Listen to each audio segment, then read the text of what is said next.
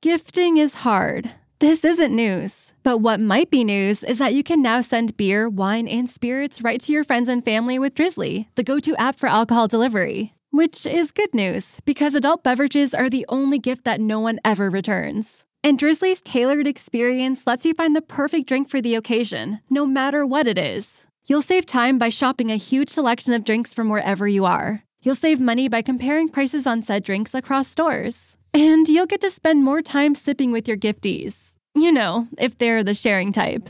Download the Drizzly app or go to drizzly.com. That's DRIZLY.com and get your favorite drinks delivered today. Ding dong, it's Drizzly. Must be 21 plus. Not available in all locations. You want to rate matches? You want to talk about interviews? You want to just discuss professional wrestling with your friends? Well, do it at Grapple. I'm going to download it.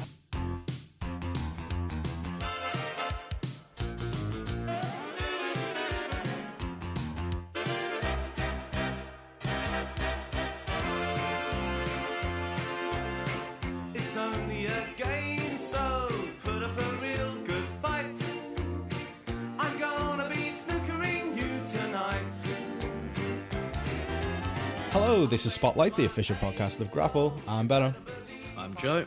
And I'm JP. And we're back. We missed a week. Won't make a habit of it. Real life got in the way. I was moving house. Never do it. It's the worst thing in the world. But what a fucking week we chose to miss. I suppose we would have recorded Monday, guys, and most of the big news kind of happened after that, so we probably be gutted either way. But fuck me, what a week in the world of wrestling we've got to catch up on.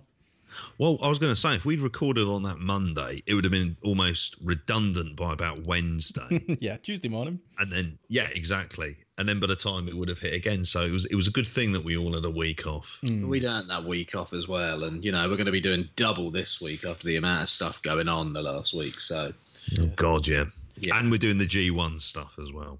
That's still to come. This summer, in my brain, all of these weekends are coming up, but they're a few weeks away. But literally, G1 starts next weekend, and then it just doesn't stop from then on. We're right in the thick of this long summer. Yeah. Well, we've had our off season. There was a couple of quiet weeks, and now is the big bang. Yeah, that's it. Yeah. Man. I've got to be honest, like of all the big kind of news and all the different kind of controversies that happened on your favorite app, Joe, Twitter, over the last week, I got to be honest, the biggest thing that I've had people asking me for us to talk about, even in person. I went to RevPro Manchester and had several people come up and ask me about it. I mean, Joe, can you explain the roast dinner revolution? I think we need to hear about this. Rebellion, sorry, the roast dinner rebellion. Get it right, mate. Come on. Your brother dropped you in it there, mate. Say it again. Your brother Sam dropped you in it there. Oh, I know. Yeah, well, the rebellion's still going strong 10 years on. So, you know, I was 10 years ahead of my time, and it's got a second life 10 years on. You know, what's old is new and all that. And I'm glad that it's getting the due attention that it deserved 10 years ago. So you think by stealth, the roast rebellion has actually infiltrated people's minds? Possibly, yeah. I think when people are, you know, chomping on their shite roast on Sunday now, Oh, there you go. they're going to have me in their mind, and they're going to be thinking about the roast rebellion. Yeah, they may be enjoying their roast dinner, but at the same time, I like to think the message of the rebellion is there in the subconscious. Was this something you set up as a student, or what was like? It was like a Facebook group, wasn't it, of like-minded individuals who, as anyone who listened last time would know, disliked the standard traditional English roast dinner. Very much Southampton's Dead Poets Society. It sounds like the roast rebellion. Yeah, well, what's that? Like, give me more detail. It just sounds like a group of students with their hatred of roasts teaming up. So am I the Robin Williams?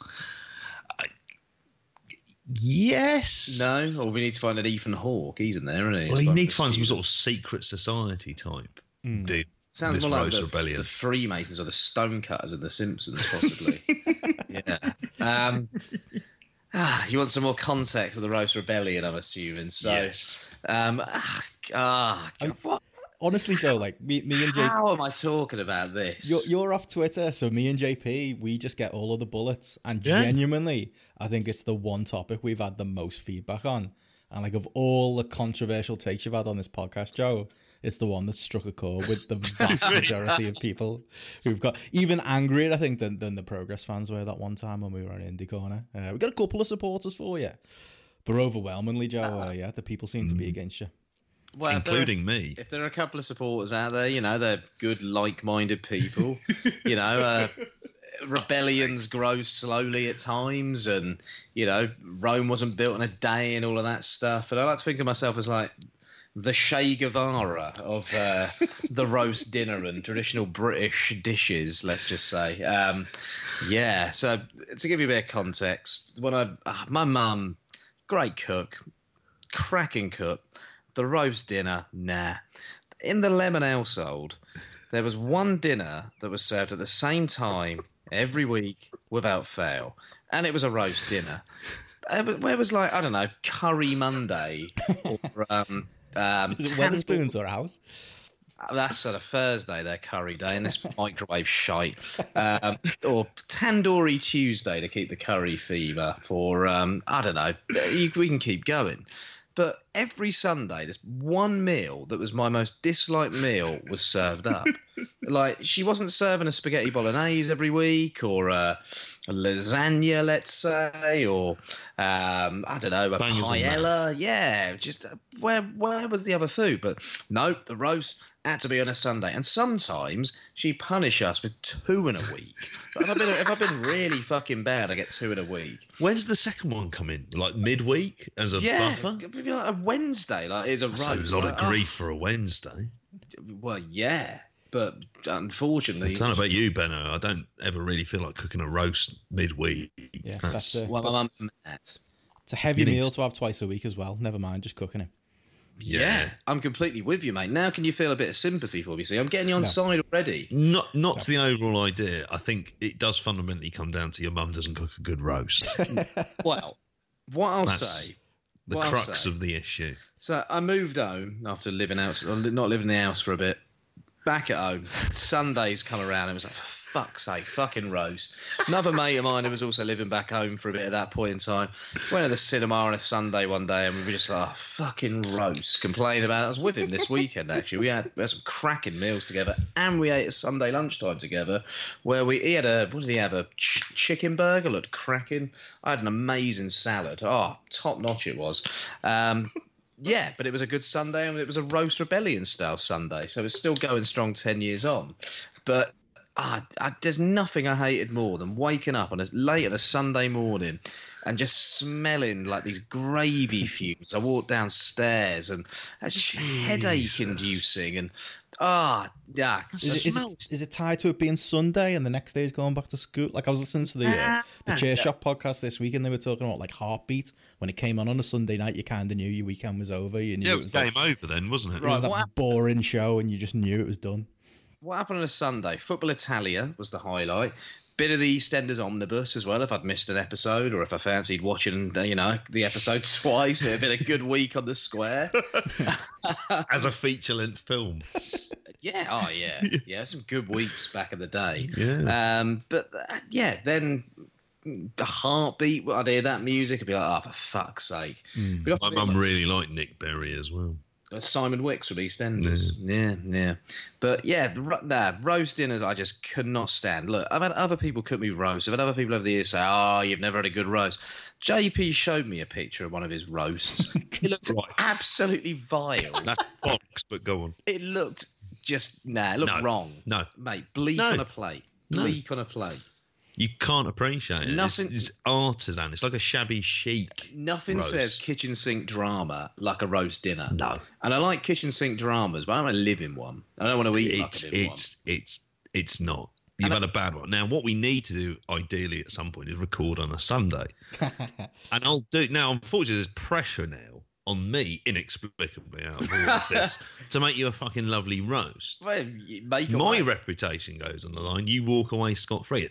Story of my life in many ways, but yeah, so I have to cook you a nice roast, and I'm going to do something, and you'll find a reason. I've got to find like a good game on at the same time to get you in a good mood beforehand. But I'm overthinking it. You say nice roast. Nice roasts don't exist. So good luck to you. Challenge accepted. See, Okay. what you need to do, JP, is like make it like an old school Sunday. Get the EastEnders omnibus in. Like my Sundays are kind of, because I've got positive menus of the roast. I play football on a Sunday morning. Come back. I think it was on YouTube, is it not? No, the bill is on. It's on one of the preview channels. You perked up again after the roast. Like in my house, we'd watch the Wonder Years. We'd watch Bullseye. That was a cracking Sunday. Would that not bring back good memories for you, Joe? My aunt had a bully in her house. I tried nicking it several times, which is a bit, I was probably 13 last time I was up there. As far as the non-woke presenters of the 80s and 90s went, I was more of a Big Break and I'm not a Jim Davidson fan. He's an awful human being. But yeah, I was watch it, Joe. Bullseye. I got a lot of nostalgia for Big Break. Enjoyed John Virgo's sense of comedy. And his trick shots. Yeah. I watched an episode of Big Break that's on iPlayer inexplicably from like 2001. Some of Davidson's like leering. There's this girl on there who's in like a short skirt. She's a Star Trek fan. You can imagine what happens. I recommend giving it a watch just to see what unfolds. But it's on iPlayer. Still on there? Yeah, me and my brother watched it a few months. We watched Ospreay, Walter and OTC followed by Big Break on iPlayer. I've got to be honest, I did have like a John Virgo's trick shot like toy set, and definitely some kind of Big Break snooker table, I'm pretty sure, when I was a kid. Innocent days before we knew. You're a bit tasty at snooker, Benno. No, awful. And that theme tune as well. It's only a game, so... Well, there's the episode. Real good fight. I'm going to be snookering you tonight. You're really good at snooker. Not bad. You like the Republic of Ireland's answer to Alex Higgins? I hope not. No. Because he ended up like dead in a caravan. Saw a play about him in the West End called Hurricane. Any good? Yeah. Cool. You're like Jimmy White, if anyone. Jimmy White, that's JP. I know we're bringing up snooker. There's one thing in my house, rather inexplicably. Are either of you aware of a snooker player called Cliff Thorburn? Because of Alan Partridge, I am, yeah. Right. I've got a picture, a double-sided picture of Cliff Thorburn in my house. That used to be when my mum had it. And people are like, oh, is that your dad? And it's like, no. It's like, who is it? It's the 1980, I want to say 83 or 82 World Snooker Champion. Hit the first televised 147. Cliff Thorburn, yeah. And it's him sat beside a piano wearing white socks.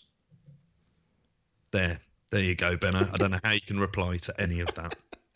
I mean, to be honest, JP, that was a good JP quote, but to be honest, I was just thinking about your video from YouTube, your Arsenal West 11 student film. I was just pitching you as you said that was another thing that did the round.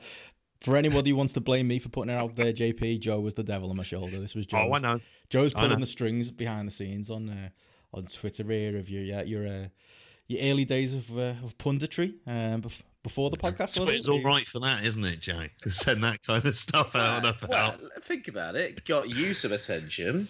Got the show some attention. Showed off your great comedic side. That line when you say he had pace, but so the grounds, and you don't play him left mid. That's perfect. That's so true. I was in the studio while he was doing it, and I had to leave when he said that. I was luckily the mic didn't pick up laughing, but I was pissing myself. You kept referencing Joe as well. Like it was just like, who's Joe? Someone said that to me. Who's Joe? Like, they're my students, so they is, and they asked me to do it, and because they're a bit older, I can get away with be a bit cheekier, looser with the language. Oh, one line in, you were like, "Yeah, the shite. He's shite. He's terrible." Yeah. Like there's a lot of bitter memories of like some of those players, like Igor Stepanov's that's 6-1 at Old Trafford.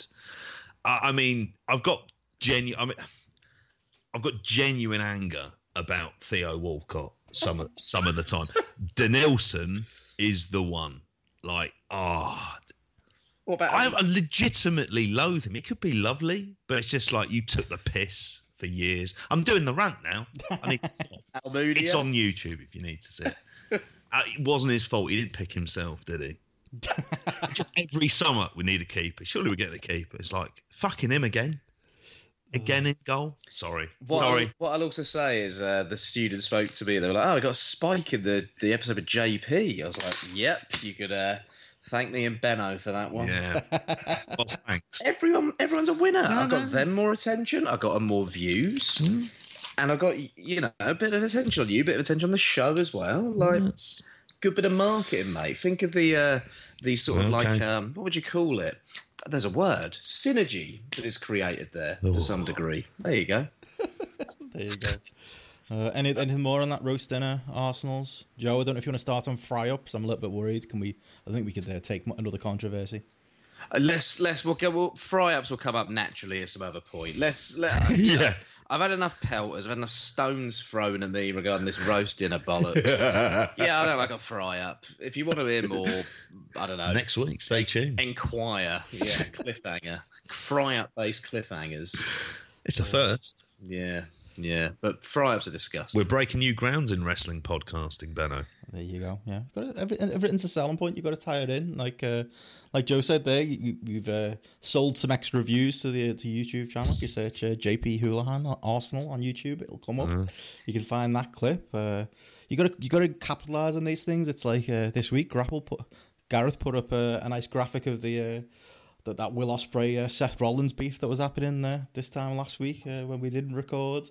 Put together like the difference in star ratings comparing the two, when Seth Rollins was going off on one on Twitter and just desperately losing in a Twitter fight to Will Ospreay of all people. I don't know, Joey, you kept up to date on all this stuff. I don't know what you made of it. Apparently the best wrestling in the world happens in WWE. Oh, I've kept up with all of this. It's hilarious. It's clearly another company-directed pile-on load of rubbish.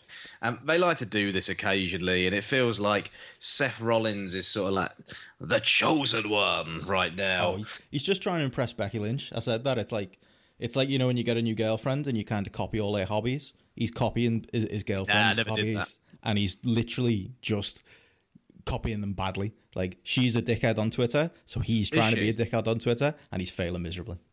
I can't say I've ever seen Becky Lynch on Twitter, so I've got no idea, to be honest with you. It's kind of really how she sort of built a lot of the being very in your face, and cutting. But he's very bad at it. He's terrible. And he's got zero credibility when doing it, and he's just coming across like a complete mug, and his timing is all over the place. And also, look at my bank account, it's the worst comeback. You've lost them. It's like you resort to comparing penis sizes or something to win an argument. Woody, have you seen it? Yeah, those nudes were kind of floating around last year. Was it just me who saw them? JP, you must have looked at them. I did. I remember hearing about them, but I didn't see them. No, you're alone. Riddle ones, or just Riddle at the Riddle wins that competition. JP can confirm as well. But yeah, to the point there, Gareth kind of put some like average star ratings from Grapple just to kind of read out the headline. Ospreay's average from this year of 17 New Japan singles matches, an average of 4.09 stars, 4.16 if you just count the best of the Super Juniors. And Seth Rollins, 14 pay-per-view and TV singles matches, average rating 2.82. I mean, there you go. That just kind of says it all, doesn't it? And I know those house show matches you're not including, they're the best fucking matches that have ever existed in the history of mankind. That's like Baron Corbin. What you're missing is basically Flair Steamboat, clearly. When Baron Corbin got involved, it was just like, oh, for fuck's sake. Like, this is peak now. Ospreay's response was gold, I gotta say. Oh, God, yeah, when he said that that's why Raw sucks so bad. Yeah. Brilliant. Yeah. Even if you take the TV matches out of it and you say, Seth Rollins works TV style matches, just on his pay-per-view matches, 2.86. I mean, I think you two are bigger Seth Rollins fans than me. Like, him and Finn Balor, I've never gotten. They're both, for me, above average good wrestlers who I just don't really, the praise they get in some circles, I just don't get. And yet he's not. For me, if you watch any wrestling outside the WWE, I don't know in what world you would say Seth Rollins is even in the conversation for best in the world at this point, or is claim that the best wrestling in the world happens in WWE. Could it in any way be true if you're watching literally any other notable product in the world? Yeah, I've enjoyed his work over the years. I enjoyed it in Ring of Honor. I've enjoyed it in WWE at points. But yeah, I think he's got a lot of self-belief, clearly, and massively overrates himself. And it almost sounds like he's just doesn't watch wrestling outside of WWE, so has no idea just how good some of the guys outside of WWE are at this moment in time. You think having like his indie background? I mean, were you one of the people, Joe, in 2010 in Ring of Honor who turned on him when he didn't get his when they dragged the feet on his title win? I wasn't watching Ring of Honor. I gave up. I'd given up by that point. And you know, I wish I'd never watched the Ring of Honor from that day forward, because let's be honest, Ring of Honor for the last however many years has been shite for the most part, aside from, you know, the odd moment and all the rest of it. No, I wasn't one of those people. But what I find hilarious is in the last week, Seth Rollins has managed to make himself look like an idiot. He's been blindly ignorant to like quality. He's mistimed completely and appeared completely tone deaf to when and what he is tweeting. And he's also managed to really slag off his best or one of his best mates at the same time. Like, been a hell of a week for him. Oh, and he had a really shit match with Baron Corbin apparently in the process. So yeah, what a week.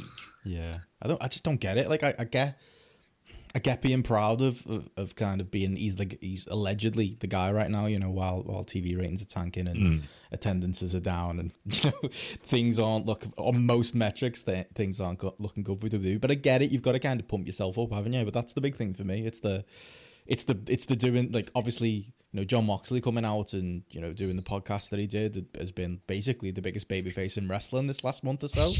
And it's such a tone-deaf thing to, one, do that and go after Moxley, because pretty much everybody agrees with Moxley that he was right.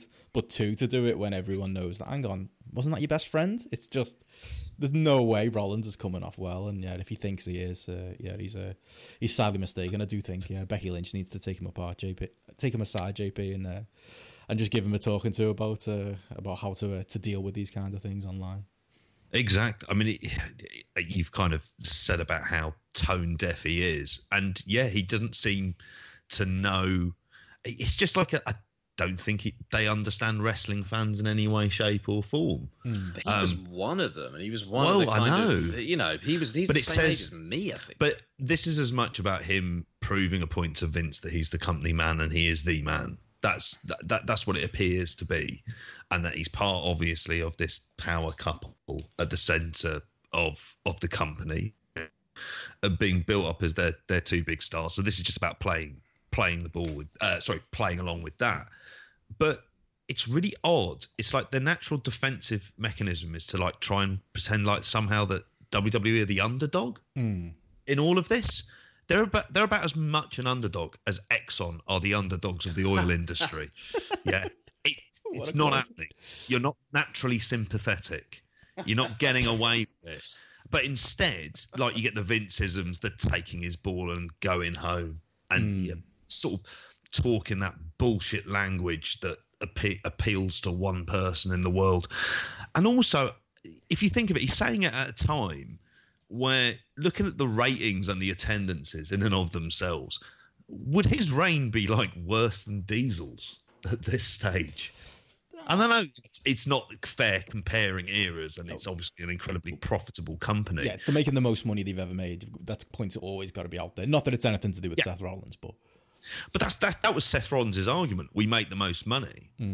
That's like that. That's the only thing now they can go back to. But that's completely external to what goes on. You know, in terms of creative, in terms of in the ring. Watch that share price if they things get bad on money Fox. Based on TV and based on the TV market and based on a country convincing themselves that possibly bringing wrestling in a 10-year deal and paying loads of money could progress and democratize Saudi Arabia further in, I don't know, the Western world's eyes. You know, that's why they're profitable. They're not profitable because of any great creative or any great wrestling that goes on there. And it's just an easy go-to. Look, money, again, look at my bank account.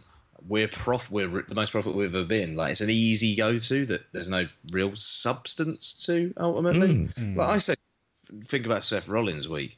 He's having a go at Will Ospreay. Think of some of the weeks in wrestling Will Ospreay has had this year compared to that week Seth Rollins had last week. Think of the week Will Ospreay had when he faced Shingo, Dragon Lee, the other great matches he had during that period. It's like, yeah, you've got not really got a foot to stand on here, Seth, in sort of proper wrestling fans' eyes, let's just say. Yeah, that's it. And you just couldn't have come across anywhere. And I think even going with my favourite thing was when he called Ospreay little guy, and even Jericho jumped in and was like, I think he's actually bigger than you, mate. I don't think he is, but still, I don't think there's a huge difference there. And it coming from a Seth Rollins, he just needs to give up. And he went on social media to criticise people for saying stuff on social media. I hate that. That drives me. When these... It reminds me of that. It's people sat in their parents' basement. When snarky wrestlers, you see a lot of that in BritRes, like a CJ Banks will come out and he'll be like, oh, these internet fans don't understand wrestling. And it's like, you're saying it on the internet. Like, people's ovens and fridges have got the internet now. Like, your nan's got the internet. It's like, there's no such thing as the internet anymore. It's just, it just expresses you've lost the argument already. Yeah, it just feels like there's a kind of bit of living in the past with that. I was going to say, not really moving forward, and not a lot. It's the in a lot of people within wrestling's minds. It appears to be the mid-90s on a loop. You leading somewhere else there? We'll come to that. We'll come to that. Well, yeah, because I did want to tie in because you talk about the WWE. The problem with Rollins trying to fight for the WWE side is they're always going to be the bad guys. And the same thing happened this week with Pete Dunne and Dan Maloney trying to have a go at David Starr because of stamping on the OTT title. Again, even if they had a point, and they haven't got a point, they just haven't. There's the whole idea of how disrespectful it is that David Starr stomped on the OTT title. Sorry, on the NXT UK WWE, title. Yeah, on the NXT UK title in his OTT match with Walter. Is this hugely disrespectful. It's just when people say, the wrestlers are the biggest marks, I don't tend to use that word, but fuck me. That entire situation. And again, Dan Maloney and Pete Dunne have got to know they're going to cut you. You couldn't there's nothing more uncool than coming out and trying to defend the sanctity of world wrestling entertainment. It's just, I just don't think, it's just been such a bad week for those kind of guys, and especially a Dan Maloney and a Pete Dunne. I honestly think those are both works, though. I think Dan Maloney saw an opportunity to get himself a match with David Starr in either Progress or possibly an OTT or possibly Fight Club Pro. And I think that's why he did it. I think Pete Dunne, to some degree, can still work the odd indie. I think he was in a six-man, wasn't he, on the last Stadium OTT show as well? Was that right? I'm sure he was. Yeah, there was. Yeah, so you could against Kings of the North. The Star is independent. Star's not attached to anyone. There's a chance Pete Dunne and Star could happen, possibly.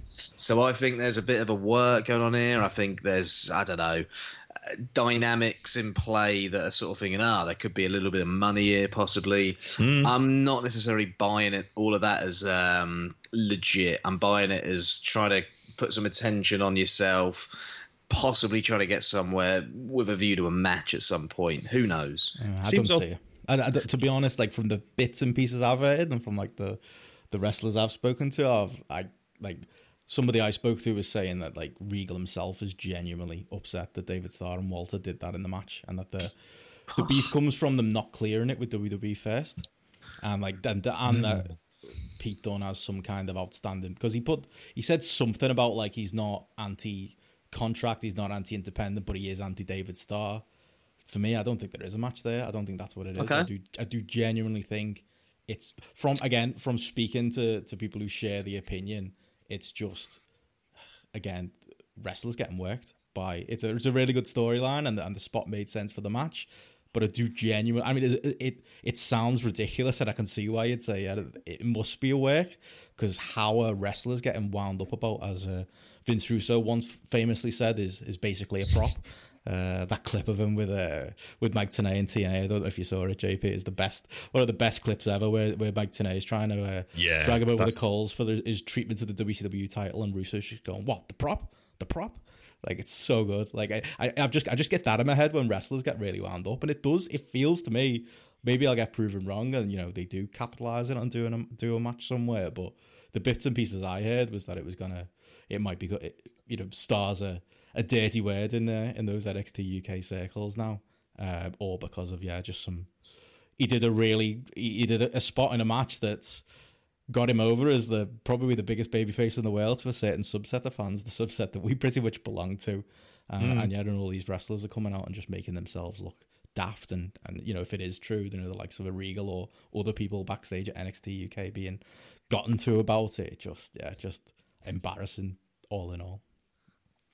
Yeah, I think you said it. It's just the idea of defending the sanctity of World Wrestling Entertainment and their titles. And also, when you see the spot in the match, it's not like there's some big stamp like he was trying to damage it. I think Naito did much more damage to the IWGP titles. Pete Dunne used to stamp on the Progress belt. You know what I mean? Walter, stamped. He was working an angle, mate. Oh yeah, with a story, mate, and there was there was a big payoff for that, wasn't there? Remember that big payoff of Pete Dunne when he just came out and he was a babyface again? Big payoff, that. Yeah, they turned up at the Queen Vic a day after a massive riot, and it was all good again. That's essentially what they're saying. I think the tragedy of when you see this is you think of how much Pete Dunne did for British independent wrestling and the things he's been able to do, and the kind of general rise in a lot of the talent around that time in terms of things like Attack, but also like by all accounts arranging bookings for wrestlers, to be at the stage where it is, you're shilling for a large corporate company at the end of the day. It's also being ignorant to looking at David Starr has seen an opportunity. He's taken that opportunity. As all good wrestlers should do. He's fully exploited that opportunity. He's got himself ever further with that opportunity. He also is fully engaged and understands that the non-WWE fans worldwide, especially in the UK right now, and he's seen an opportunity to further that. Like, should we not be praising the guy for being a smart guy and being intelligent and being in touch with his fan base and knowing what to do to get over further? Like, isn't this all like kind of wrestling smart? And that's the bit that like Pete Dunne and that are taking exception to, though, because they're kind of say their point of view is that he's got this real life independent thing that he's trying to flog t-shirts with, and he has blurred those lines with the storyline stuff and made those NXT UK guys essentially the bad guys. That seems to be like it doesn't really make sense. I mean, again, get over it. Wrestling's a work. I think that's the nugget of kind of where some of the hatred's coming from. Look, they decided to sign up for, I don't know, this sub branch of Exxon in some oil I don't rig blame them for offshore, and I don't blame the individuals, the individual 30 people who've got these contracts and the other wrestlers who are chasing those contracts and the rest of it. But at the same time, I think that they're painfully aware of how uncool that brand is and how little effort that it'll be gone in 2 years. The big company put into that brand. And they realise that they're not coming across in the way that they did previously, possibly in the UK, and they're not getting maybe the attention, the response they did previously. I wonder if it's a little bit of some sort of professional jealousy to some degree. You've also got Pete Dunne and Mark Andrews with that defending wrestling brand as well. It all just seems a bit fishy. It all just seems very, very petty. The thing I also love about it is how little of a fuck Walter clearly gives about NXT UK and how he's clearly going to take the money and run. He's got $100,000 apparently. I heard that this weekend. Yeah, and he'll go and live comfortably in Germany. What, has that been rumoured he'll do that? What? What's up? That he won't, because he's got a short-term deal, isn't it? I think that's literally what he's doing. That's just from the outside. I think I agree with you, Joe. Yeah, he's just going to take the money for a year and then piss off and go and do his own thing again. It's a footballer going to China.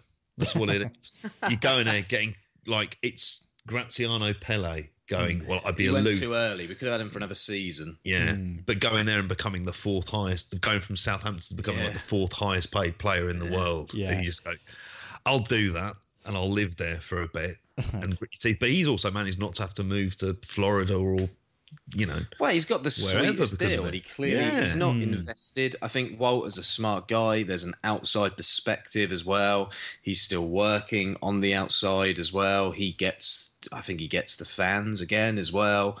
Good on him. He's not buried his head in this WWE sand that Sony will seem to do. And I think so many people who bury their head in that sand seem so determined to impress their employers for the opportunity of grabbing the brass ring. And God. It's all a bit tragic, to be honest. I get that from an individual basis, that for the wrestlers in this country where it's kind of like there haven't been, attainable goals in NXT UK. Because that's the other thing one thing I heard, another pushback point was, well, David Starr doing this is great for David Starr because, it's David Starr, and I think he does rub a lot of people up the wrong way. I love him, but it's a great thing for David Starr, but him doing this, if it means, him and Walter doing this spot, if it means WWE start cracking down even more on letting their guys work these kind of shows, it's good for David Starr, but it's bad for the scene in general. But then again, I'm not even sure if I agree at this point. It'd be bad for the scene in general if they just pulled the guys anyway. They signed the contracts with the Evil Empire. The Evil Empire will do what they want, and the Evil Empire look after number one. Yeah. They don't really look after the wrestlers. See the John Oliver segment, okay?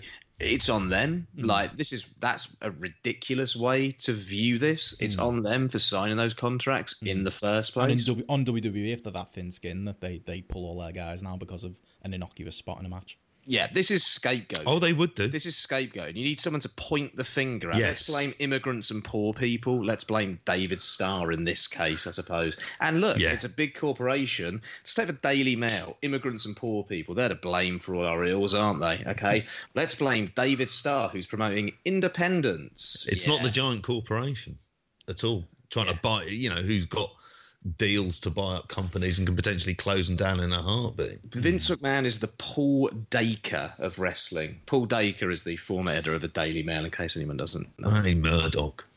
Yeah, Murdoch's more appropriate because I used the Mail, I used Dacre. Yeah. Both horrible people. But I mean, one thing we can all agree on though, Joe, is that it was a great match. Walter Starr, very good. I did. That is another bit of feedback we got. People checking Grapple and seeing. I think JP, you filled in for me on post this week on British Wrestling Experience, and you were raving about the match, and Jamesy was, and a lot of basically everyone who was there live. Like there was a point on Grapple where it had like a solid 5 stars or thereabouts, because pretty much everyone who saw it live was coming out and rating it 5 stars on Grapple. I'm going with 4.5 myself. I think you went with 4.75, JP. I went back. I went with 4.5 in the end. Almost felt slightly cooler head. Yeah. I loved it. I thought it was great. But yeah, Joe, we've had some people who saw in the app he gave it 3 stars who were best impressed or really just wanted to know what your thoughts were on that. Who are these bloody spies? Look, mate, you're a subject of interest now. You're a person of interest. See, you're not on Twitter. Creeping on my ratings, They want to see, First the Dave Meltzer ratings and have a Joe Lemon ratings. That's the next thing you go for. I mean, I loved it. I've got to say, I know I'm with you, JP. I wouldn't go 5. I think there's definitely always going to be an element of live bias. I think if it was there in the building, maybe I could see going 5. But I really enjoyed it. I love them.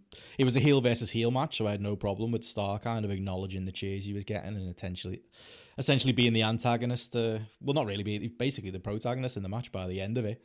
I enjoyed, like I say, the belt stomp. I enjoyed that leading to Walter snapping and basically killing him. I love the spot of Walter kicking out of the invisible pit, the visible pin. Not even letting David Starr get that. Starr trying to win by that Eddie Guerrero DQ. There were a lot of shenanigans. I don't know if that kind of paid into kind of what you were thinking, Joe. But I enjoyed that. I enjoyed Devlin essentially being the NXT UK narc who got in there and I'd called the referee's attention to the fact that there was that Starr shouldn't win by DQ. And I love kind of Walter escaping last minute with the choke again, similar to as we've seen him do recently in WXW, kind of desperation beat Starr at this point. I really enjoyed the story they told in the match. And I know you were kind of on that same wave of thinking, JP.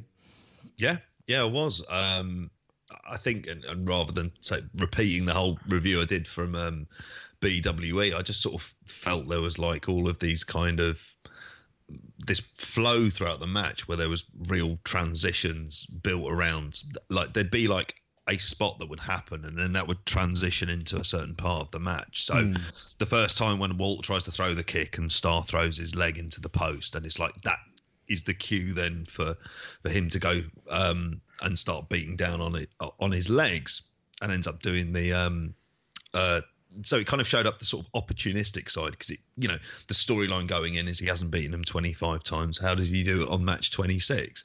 And it kind of led you down the path of thinking that this was going to happen, and the way that they did it, and the callbacks to some of the other matches.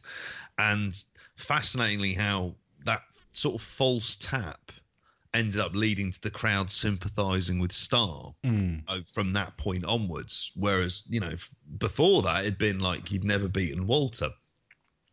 And yeah, and I have to say, Foxy, that bump he took into the corner from Walter's John Woo was absolutely berserk as well. So I really, when Devlin came out, he kind of all was leading for it was a very storyline based match. Don't get me wrong, there's really great work in there as well, but the storyline itself completely has me captivated, because it's between these sort of three figures, and it goes and it bleeds out into other companies as well. So there's these kind of tentacles from that. And then, even though it wasn't a particularly good match, it was okay. The bringing in people like Sean Guinness. So there's all of this, stuff that I really loved about it. And then I see Joe. Yeah. So why'd you hate it, Joe? Yeah. And then it's just like, did you love it? And it's like, nah. So yeah, I was really surprised when you said to me, 3 stars. 3 stars. You still liked it, didn't you? That's on Rotten Tomatoes. That's 6 out of 10. That's a certified fresh. Right. Let me just preface this with, how I was maybe feeling when I watched it. So it's been a tough time recently at work, hasn't it, JP? It has been, yeah. Yeah, been absolutely knackered. And I think I watched this in completely the wrong mood. I was convinced I was in the right mood when I watched it. And I was watching it thinking, I think this is the weakest of these big main events. And this is the weakest Starr Walter match that I've seen. And I went to bed. I think I watched it just before bed. Woke up the next morning, saw the new BWE episode was up, and then you guys were raving about it. And I was like, oh, what? What have I missed here? I was really confused by it. What I thought of the match was all of the component parts that were there to advance the story and were there to get to the next point worked, and they were there and they were successfully executed. But I was kind of bored between those points of the match. I didn't buy into the legwork stuff at all. I really am not a fan of matches where Walter is the bigger guy, but he's getting beat down for most of the match by a smaller guy. I don't know. I think that's just something I'm not into, and that started happening, and it maybe took me out of the match a little bit, and I was very tired anyway, so maybe wasn't following the kind of story or the beats of the match in the way I probably should have done. In between the kind of moments, I was really quite bored. And, it just didn't really engage me. It didn't really hook me in the way that previous OTT main events have done over the last year or so. And I love Starr Walter matches usually, and I wasn't getting the same kick that I usually get out of the Starr Walter matches, but that may be because I had an expectation, and that expectation wasn't fulfilled because it was slightly different. I noticed all the callbacks in there as well. I got what they were doing. I thought, works for what it is. I liked the false finish with the Eddie Guerrero cheating spot as well. I thought that was good. I thought that was well executed. I think one of the big problems as well, I didn't think the crowd were good. I thought the crowd were really... They weren't well mic'd. Yeah, I think I've heard that before. I've heard that from people there live who were like, the VOD did not do that justice.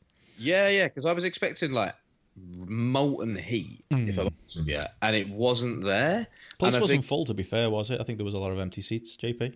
James, he said it was around about 1,000 or so. I think the last show they'd done before that, which was the Starr Devlin, that had done about 1,500. There was it makes you wonder. I mean, it was absolutely was it a nice day that day? I don't know. Pretty sure it was. Could have been awful. Who can tell? A nice day. Were you in Dublin that day? Well, no, I know there was football on in town, like Dublin GAA and stuff. Whether or not people would be watching that, probably not. Sorry, any excuse to try and bring up something Irish during the podcast. Was Shamrock Rovers out that day, were they? No, you see, they weren't. They were on a break at that point in time. You'll be pleased to know. Well, they lost to Dundalk. Oh, I want to hear on YouTube, JP, doing like your GAA punditry. I think that would be a good role for you. I don't know enough about it for me to be League able of Ireland football, though. Me and him had a right chat, and his son earlier, about what's going on in League of Ireland at the moment. So I think there's a League of Ireland podcast in there for you. Anyway, yes. To go back, I think one of the problems that I had was there were too many things I expected from the match. So I went in with a list of assumptions. So I think I should probably go back and watch the match again. 3 of those kind of things I assume were going to be in the match. And I will give a second opinion when I get a chance to watch the match again. I was hoping to watch it again before we recorded, but I had a mad weekend and just wasn't able to fit it in with everything you have a roast dinner while you're watching? Fuck that. He was on one all weekend. Was I? Yeah, with the Jack and Jills and the rest of it. All these festivals, probably. Mate. No, that's not you. Not even a marijuana cigarette has passed these lips. Wow. That's a quote from Vern Schillinger in Oz. I mean, I think I can see where you're coming from, Joe. I definitely, for me, that wasn't my experience watching it. I was into it pretty much from start. I only literally watched it just before we recorded. But that can happen, can't it? You can watch. I had a little scroll through Grapple. Like you are the low man. You're the lowest rating on the match, but there are other people who gave it like 3.25, and there's a couple of other ratings in the 3s as well. I don't think it was blow away for everyone. It was mainly blow away for the people there live. Even if me and JP really enjoyed it on the VOD too. Well, as a result of this, we're going to have to ostracize Joe from all future podcasts. So I think that's it now. Why do you hate Ireland, Joe? Yeah. Why do I hate Ireland? And the Irish, yeah. Jesus, we're going to have some sort of like unionist route here. I wasn't expecting it to go down. Jesus. But, yeah. I mean, I loved it. I'd be interested to see what you make. Yeah, when you get a chance. I'll watch it again and we'll discuss. But the thing is, I love the story. I love what Starr and Walter are trying to do and have done over the years. And I'm majorly into both guys. And I love what OTT have done with the story. I think maybe it was because I watched that really dull Sean Guinness-Devlin match before it as well, which was seriously sending me to sleep. Sean Guinness was in a position way above his station on that card, and that story did not click at all. I think I get why they did the match. It was a good build as well. God, as a match, it was dull. It was probably the dullest Devlin match I've seen. It's probably not going to help when going into it. No, I don't think it did. But even like the Darby Allin Scotty Davis match, I couldn't get into either. I heard good things about that. Yeah, I think it was probably my state of mind at the time. I enjoyed that. I enjoyed that. I agree with the. So it's only the main event that you've seen, Benno. That's right. Yeah. Only had time for that. Right. Yeah, because the Devlin Guinness, and I really wanted to like it. I kind of, it's one of these things where you're 2 Irish lads. Well, yeah, exactly. But it's also about where they go next after Devlin, isn't it? Because Scotty Davis would seem like a natural fit, but he is incredibly young. You are going to need people who are somewhat veterans around as well. And I look forward to when I get round to it, watching the Terry Thatcher Mark Haskins match, because I think he's an interesting crowd favourite. But this match, for me, you said a bit like in the bill, I just kind of felt, they've really leaped into this. And it happened on that Belfast show, which don't have the status of the big shows in Dublin. And it sort of lends itself to that sort of venue issue they have, that are not perhaps being able to capitalise on a lot of the really good stuff that's going on because there's a lack of venues to run in. But I think that I've forgotten the point I was going to make there for a second. I was off on one there. Sorry about that. Completely lost my point. But you enjoyed it, JP, is the main point. That's just like me, really. That's what I do. But that was it. But so as a match, I wasn't particularly a fan of that. But I did enjoy Davis Allen. And, Darby Allin is, if nothing else, he's captivating to watch. When you see him later, yeah.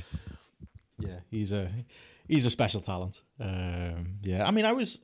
Again, because I was moving, and I moved my cat into the new house today, and she literally sat there staring at me right now, looking at me like, what is this place and why are we here? Because I was doing that all day, I didn't have a chance to see the rest of the show. But yeah, kind of based on what you're saying there, it feels like it is like it's the main event you need to see and not much else. Yeah, there's hopefully a point in time when things start to get easy and you get into the summer, you always think I might be able to catch up on these matches. But the truth of the matter is the amount of shows and the amount of stuff that's coming out on VOD, it's very easy to just not see these matches and then just kind of forget about them in the, you know. So I think of the other matches, I would recommend going out to see Allen versus Davis, and I will end up watching Thatcher versus Haskins because Jamesy said there was good things on that. I think the rest of it would have been, you know, if you're at OTT and, you know, obviously what for the regulars, they would have really enjoyed large parts of the undercard as well, but it's would add into the experience. And I like the commentators as well. I'm a big fan of the OTT commentators, so they kind of make some of those weaker moments on the show that bit better. But yeah, not a bad show by any means from what I've seen of it, but you know, we have seen them do better. But I would definitely say go out and watch the main event.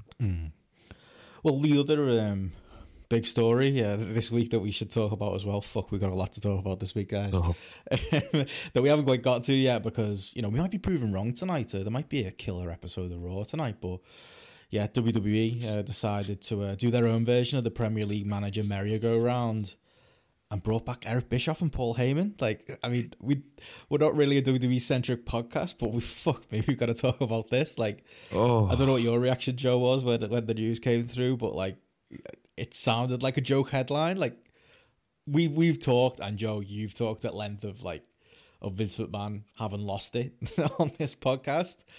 And if there's any proof that like he is just not with it at this point, him going back to the men who, you know, were creative forces in wrestling, mainly Bischoff, 20 full years ago, more than 20 years ago. If you want to go back to Bischoff was actually successful. Heyman, you know, good mind for the business. I can kind of see that. Fuck me, I just don't get it. That just sums up WWE at this point. He's literally Vince has had to do when he's been thinking, oh yeah, who can take over these shows? Not Triple H, not his son-in-law, not any of like the multitude of people they've got under contract, different creative people backstage. No, Eric Bischoff and Paul Heyman. Fuck me. Look, at the beginning of the podcast, we spoke about having a Sunday like the old days. So having a bit of the EastEnders omnibus, bit of Football Italia, me being punished by a roast. And I feel like Vince McMahon has well and truly taken that mantra on board of heading back to the old days. I think he walked into an Urban Outfitters, saw that everything they sell in one of them shops these days is stuff that was sold in sports shops in 1997 and thought, fuck it, you know what? What's old is new. Like I said earlier, let's go back to the 90s. Like, you know, I'm hoping we get a Blur Oasis rivalry or something again soon. Yeah, possibly. Maybe mate, you say that New Labour make a comeback. Things can only get better. Yeah. Perhaps that's what Paul Heyman will come out on the stage to tonight, possibly. At a time when Aladdin, Men in Black, what else is out at the moment? I did see a picture of it. Is it Child's Play? Some student came in the office last week and was wearing a pair of Adidas popper trousers, and I had a chat with her about how I was wearing them over 20 years ago. She was like, "You should have kept them. You could have got." Any photos of you wearing those? Yeah, there are a few knocking around. A pair of Kappa popper trousers as well, which I saw in Urban Outfitters, £90. Jesus Christ! I had the shorts as well, John. Say it again. I had the shorts as well. I had a pair of Kappa shorts that popped out and a pair of trackies. I thought it looked good. Oh, mate, I had the exact same shorts, navy blue. Yes, yeah, that's the colour as well. Well, yeah. Yeah, but look at the nostalgia we're talking about regarding the 90s right now, you know. Perhaps Vince McMahon was having a chat about the good old days and thought, you know what, let's go back to the 90s and, yeah, this will be the solution, you know. Eric Bischoff had some success with a major network television show, quarter of a century ago. You know, maybe let's go back to the Mall of America for the relaunch of SmackDown on Fox as well. See if we can get Liger in, get Brian Pillman Jr. in as well. Perhaps, you know, we can go full Nitro nostalgia possibly as well.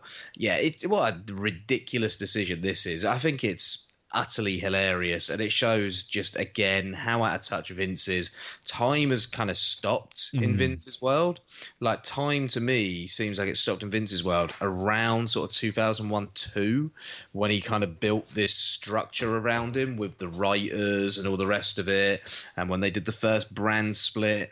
And it feels like the last 17-18 years have just been, I don't know, like have just been one big blur in Vince's mind, and nothing different has happened in the world of wrestling because he's had no competition, no threat, and he hasn't. No need to change. Well, clearly he hasn't kept up with anything outside of WWE. No. And clearly he still is the all-powerful figure in that company, because at the end of the day, there are lots of people who've had little successes on sort of more minor levels in wrestling during that period who could probably do some on a bigger scale given a go, but they're not guaranteed. They haven't got a track record in his mind because what he knows is the 90s at this point. Yeah, it's ridiculous. It is just like it is a man frozen in time. Like I put it out there on Twitter. I was saying like Eric Bischoff, like we met Eric Bischoff. We interviewed him, like me and Gareth, at the Full of a Wrestling thing. Great bloke, great knowledge of like, you know, the TV industry and, you know, all of that side of stuff, the business stuff I kind of get, but like you listen to his podcast and, you know, like, he doesn't seem to really remember what happened in WCW. Like a lot of it for me does feel like bullshit on his podcasts.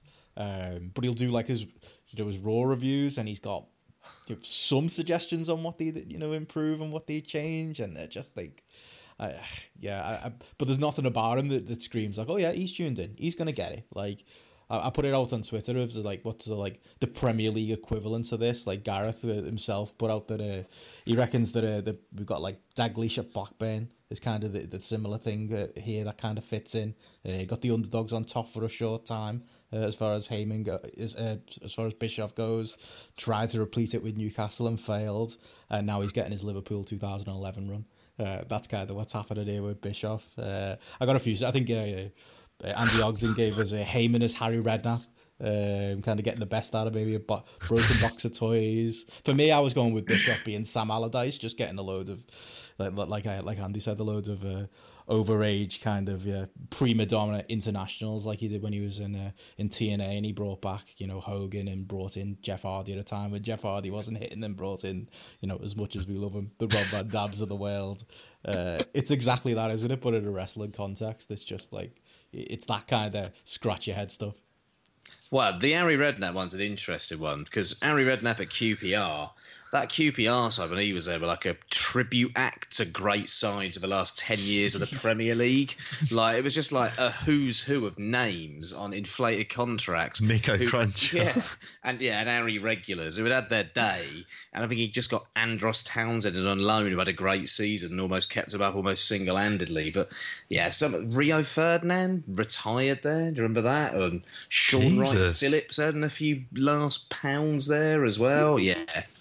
But to me, I thought to myself, when you say 90s, and then somebody made this weird comeback, Joe Kinnear. Do you remember his run at Newcastle? Yes. Somebody said this is Mike Ashley hiring Joe Kinnear and Dennis Wise. Like, that's what this is. Oh, yeah. When he called Johan Kabam on a radio show. Do you remember that? Jesus, Like, no. Bischoff's going to come in there. He played for the Republic of Ireland, Joe Kinnear. Did he? He did. Get that in. Yeah, Bischoff's going to come in there, and I don't know whose name he's going to get wrong. I don't know. Perhaps they call Becky Lynch Shane Lynch or something like that. Boyzone fan of hers, so there's that in there. Yeah, that is a great comparison, the Redknapp one, though. But yeah.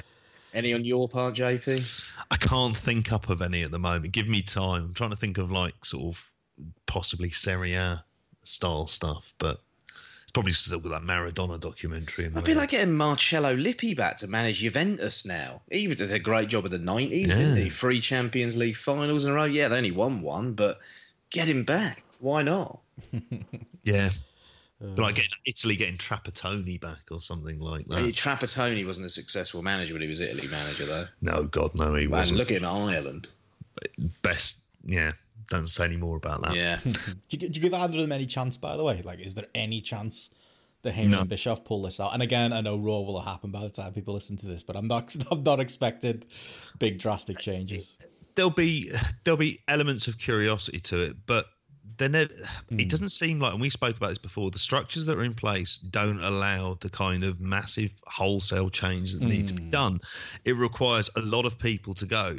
And I was also thinking about this as well, is that for me, I look at this as it seems like one of those political power plays. And I wonder if the next if there was going to be a scapegoat, whether a Kevin Dunn would be like one who would go necessarily beforehand, because the look of the show is so ridiculously stale as much as anything. And those are the things I don't think they're like non-negotiables. I don't think they'll do anything about that. They're not going to change the tone and tenor of the show. It's still going to be 3 hours every week. That's it. They're still tripped. They're still trapped in the idea of they have to produce 5 hours of television a week. It seems like Vince does this doesn't work, and at some point they'll, I imagine Bischoff will be quieter than Heyman will be, but there'll come a point when Heyman will just go, what's the point? Heyman will win. Heyman, even if it goes wrong, it won't be his fault. Like Heyman's a wise man. Do you know what I reckon with Heyman? Honestly, I reckon he sees this as an opportunity that he knows probably won't work out. But he'll probably get the sack, and he'll be let go possibly. And when he gets let go, who might go with him? And where's there another opportunity to negotiate more money? And if Heyman goes, he's got a hell of a lot of stories he can tell. He's still got his marketing company, all the rest of it. And this could be another way of, I don't know, negotiating his way into AEW long term, I wonder. I don't think they'd go. No, I don't think they would either. He's got a chance. Which is kind of at the heart of this. They've got, I think it was Dave Meltzer was bringing up the idea that they've got Gabe Sapolsky. They've got, I don't know, he wouldn't be necessarily someone I'd put in as like our man Glenn Joseph. Yeah, he's there as well. Yeah, it could be worse. Everyone. I mean, I love the voice. I've got to say, I love the Voice of the Wrestling podcast. 2000, then wouldn't we? I love the Voice of the Wrestling podcast, but they were literally like flogging that this week, kind of saying that you got the likes of Jim Smallman and Glenn Joseph there. I don't know if they're better options really. As good as Progress was once upon a time. But the idea being, though, they still have people who have got much more of a kind of current pulse, just in general on zeitgeist, what audience is like, you know, someone under the age of 50. And that's it. And Vince isn't going to see that. In touch, though. I do think Heyman. I think Heyman will have Gabe as like his second. I could see. Remember when he was going to go into TNA and he was going to take over, and he made all these demands of like he wanted Gabe and he wanted like all the old guys firing. I think maybe we get that. But even then, like, again, I just think you can't win. There's no way. Like, even I wish Heyman got SmackDown because I'd have a bit of faith. I've got no faith in Bischoff turning SmackDown around, but I could believe Heyman, he could do a miracle like he did in the early 2000s with the original brand split.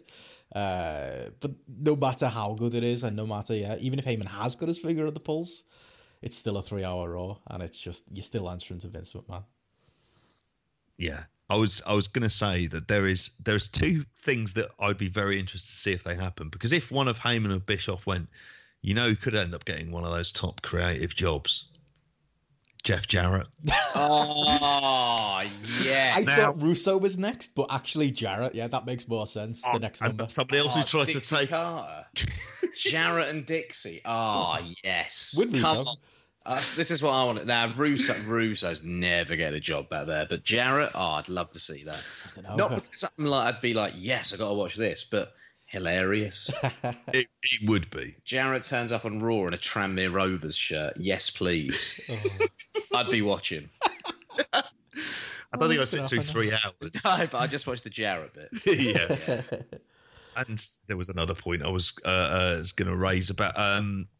The thing is, in 2002, when Heyman was on SmackDown, this structure that is in place now had sort of just been born.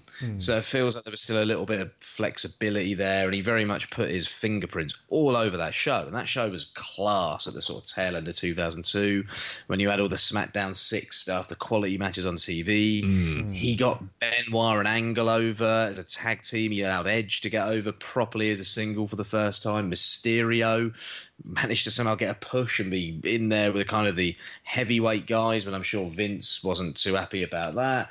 Got Eddie Guerrero over as well for the first time, really, as a legitimate threat in WWE. So, yeah, he put his fingerprints well and truly on that brand at that point. But I think now it's just a closed shop. I just can't. No one has managed to break through the Vince-based, stubborn alpha male ceiling in a long time. And those that he has wanted to, when was the last time they worked? Strowman worked to some extent, and then they fucked that up. So really, who has worked in the last 5 years? It's still like, I mean, if we think of, the last pay-per-view was headlined with Baron Corbin, it still suggests that what does he go back to ultimately? Big, tall people. That's fundamentally where he's at. And he's changed creative. It's WCW and ECW. But his view of the world is so narrow. He thinks that women think Corbin's fit. When I was in New Orleans with my girlfriend, we saw Baron Corbin. So I was at a hotel. I was like, "Oh, there's Baron Corbin." She said he was fucking ugly. There you go. She hasn't seen him with his top off though, with his kind of smiley face belly. She might be into that. Yeah, but I'm not saying she chose me, so she's not the best judge when it comes to the rest of it and character, clearly, because what a burden I've been for the last 5.5 years. But yeah, at the same time, Baron Corbin, look at the guy, look what the fuck he wears. I think Joe Lanza said this week that he looks like a guy who's parking cars outside a strip club. That's an amazing analogy for Baron Corbin right there. He just looks like one of those guys who was a massive jock at high school, got some sort of scholarship, didn't get anywhere with it, and ended up trying to be the jock of the local town for the next. He's like Biff Tannen in Back to the Future, basically. That's who he is. Oh God. And George McFly should be the man getting a push, not Biff. And he struggled against the greatest wrestler in the world as well, didn't he? Oh, yeah. Poor Seth. But yeah, I just think, I mean, we record every Monday night, guys, so if WWE does turn out to be good, we might have to switch our recording day.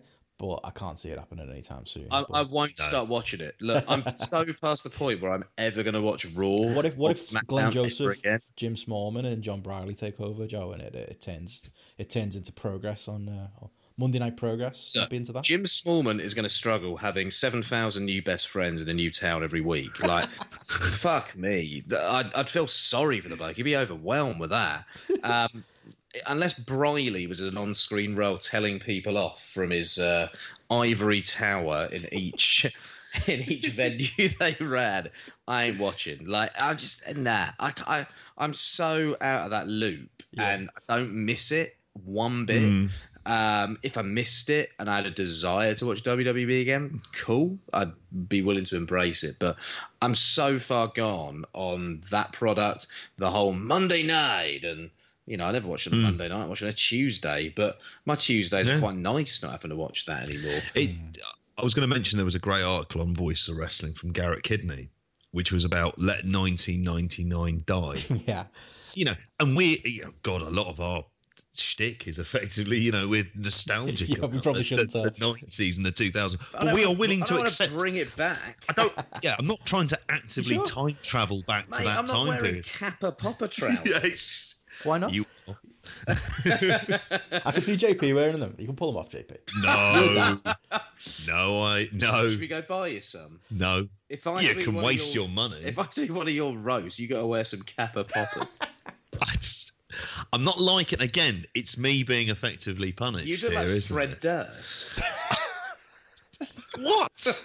Fred Durst put in a farmer cap, instead of his red baseball cap. Back to Garrett Kidney. The article itself, it kind of hit the nail on the head, which is, you're talking about where Vince is, where the company is. It's 20 years behind, and time has moved on. And they've actually ended up, through all of this stuff we mentioned with Seth, we mentioned about these changes, giving AEW a lot more credibility from the get-go than they ever did. Because we're going to talk about a good show from AEW, but my God, compared to WWE standards, fucking Super Dream Slam this, isn't it? Is what it is. And they brought this entirely upon themselves. And the bullshit arguments that we've heard for a long time, so the WCW narrative, which has nothing to do with Nitro actually for a while putting on a really interesting product, particularly on the undercard. It's all about you stole our big stars. That's why you're a they big tried win. to take our jobs. Exactly. That's the Gerald Briscoe line, isn't it? Exactly. Whilst also appearing to have complete amnesia about the other time period they love, the 80s, and all the shite that Vince was pulling there. This kind of stuff is a long time coming. And again, always wary about this, but something I keep on banging the drum on here is, I think the Fox thing, it's 6 months into that Fox deal, where the potential of where they could end up being, it could be embarrassing. And it's what they brought upon themselves, because the moment that those two companies left, he apparently just sort of entered into some sort of cryogenic freeze like fucking Walt Disney, and just decided that we're living in this. Yeah, he's as evil as Walt Disney as well. Well, yeah, exactly. It's like Austin Powers being woken up, and he gets frozen. I mean, he's got to catch up with the 30 years of history that's occurred. Vince needs to catch up with the last 18 years. He's got a fucking clue what's gone on since, I don't know, WrestleMania 17. Let's be honest. I do like that he's panicking though, and that he's doing things. Like, I like the fact that we feel like we're in a bit of a wrestling war now. Although it's a bit of a lukewarm wrestling war, and then bringing back Bischoff and Heyman and scheduling Evolve of all things against AEW. But at least we can tell the paranoid. That's brilliant, isn't it? Like, fuck me, the 200 people who watch Evolve are going to have a really tough decision come Fight for the Fallen. And NXT UK as well, just furthers a narrative of coincidence, doesn't it? It is. Yeah. Well, they planned these dates for months, hadn't they? For Evolve to be on the network. Clearly, that 10th anniversary show, they'd been waiting out for that 10th anniversary. Even 10 years, didn't they launch in 2010? Well, if there's one thing about Vince, he's hardcore Evolve. He's like, no, we're not going to disrespect Evolve by running before the 10th anniversary. The 10th anniversary we've got to be on. He was there at Evolve 1. Behind the curtain, looking at, Gabe's flogged them the same Seth numbers. Rollins at Bowler in 2018, wasn't it? And he was behind the curtain. Gabe's flogged them the same numbers he gave Flow Slam. Flow Slam are trying to sue him because he gave him all those fake pay-per-view numbers. Like, how he's convinced WWE that Evolve is even a thing. Especially now that like it's basically NXT, like Z brand, whatever the hell it is at this point. Absolutely brilliant. Yeah, it is hilarious. Like, the problem is, I'm going to have to watch... I'm not going to watch it live, obviously, but I'm going to have a look at it because I'm just fascinated to see what Evolve looks like of a WWE network and with WWE fingerprints over it. And it's an independent show on the WWE network. Are they going to put their, I don't know, fingerprints all over this and have to get involved in the writing process and the booking process? I'm fascinated to see it in a weird way. As I said it a couple of weeks ago, my son was, when he was playing 2K19 and like everything, and WWE got bored of it after a while. But one of the things you have to start off on is in BCW, of this independent company. And I'm not saying this necessarily reflects on them, but what their view of what independent wrestling is like what their view of ECW was. Bingo halls. Yeah, it's just like, it's bloods and guts and violence. Is it bingo championship wrestling? There's points that having outside, they invade NXT. It's just an awful, awful storyline, like in every way, shape or form. But they don't get any aspect of independent wrestling. They view independent wrestling as this leech on what they do and stealing their money, because they still think they are wrestling. Well, clearly, if they own all of wrestling, we've got no option. We're gonna go to their wrestling, aren't we? You know what? Look at those WCW fans who just stopped watching WCW. Yeah. Stopped watching wrestling when WCW went. They never think about that, do they? I think they've convinced themselves that they all just leaped over to the. Well, the problem was them, wasn't it? Yeah. Well, yeah, because they're old Southerners. They didn't want them watching the product anyway. Yeah. Wrestling. Exactly. Yeah, but that's the kind of, they're the people AEW can go after and kind of bring that back. Sorry. Oh, go on. No, I was going to say, for the first time, they can fucking earn the right for people to gain their business. There was a point in time I was being quite enthusiastic about going to a WrestleMania. I can't think of anything worse than giving that shower money. I really can't. Like, in some ways, they need a massive kick up the arse. Yeah, like I've said a million times, the only way this is ever going to happen is, what I'm not allowed to say. And we all know what I'm not allowed to say. Yeah. R.I.P. Well, until that day, like I say, we've got AEW guys, and we can talk about their show and be really positive about them, I think, maybe. Obviously, Fyter Fest happened this weekend as well. Busy fucking weekend. I was at a Rev Pro Manchester that day as well, which I'll talk about in a minute. But I don't know. I genuinely don't know your opinion on it. But for all the negative we say about WWE, obviously AEW is the alternative. I don't know. Do you feel more positive on them after this show? The same amount you felt coming out? I've got to be honest. I don't know. I know you caught up on it today, Joe. Did you watch the pre-show? Because I was watching the AEW pre-show and thinking, shit, even Big Tone can't save us here. Because my God, did they not learn any lessons from the first show? Well, just before Joe kicks off about the pre-show, because he hadn't actually seen it before today. I made him watch it at work. You need it for context. Yes, exactly. For that, you asked the question at the start about whether or not it was whether or not I feel the same, feel less, or feel more about them. Overall, probably about the same. I don't think I had particularly high expectations of this show. It felt much more like a sort of curiosity buy as anything for me. For it, we can safely say this, and we're better off just going into the pre-show, as you mentioned. Like, I don't think they know what a pre-show is intended for. Yeah. Like, first time round, I could go, all right, it might have just been a screw up on the night.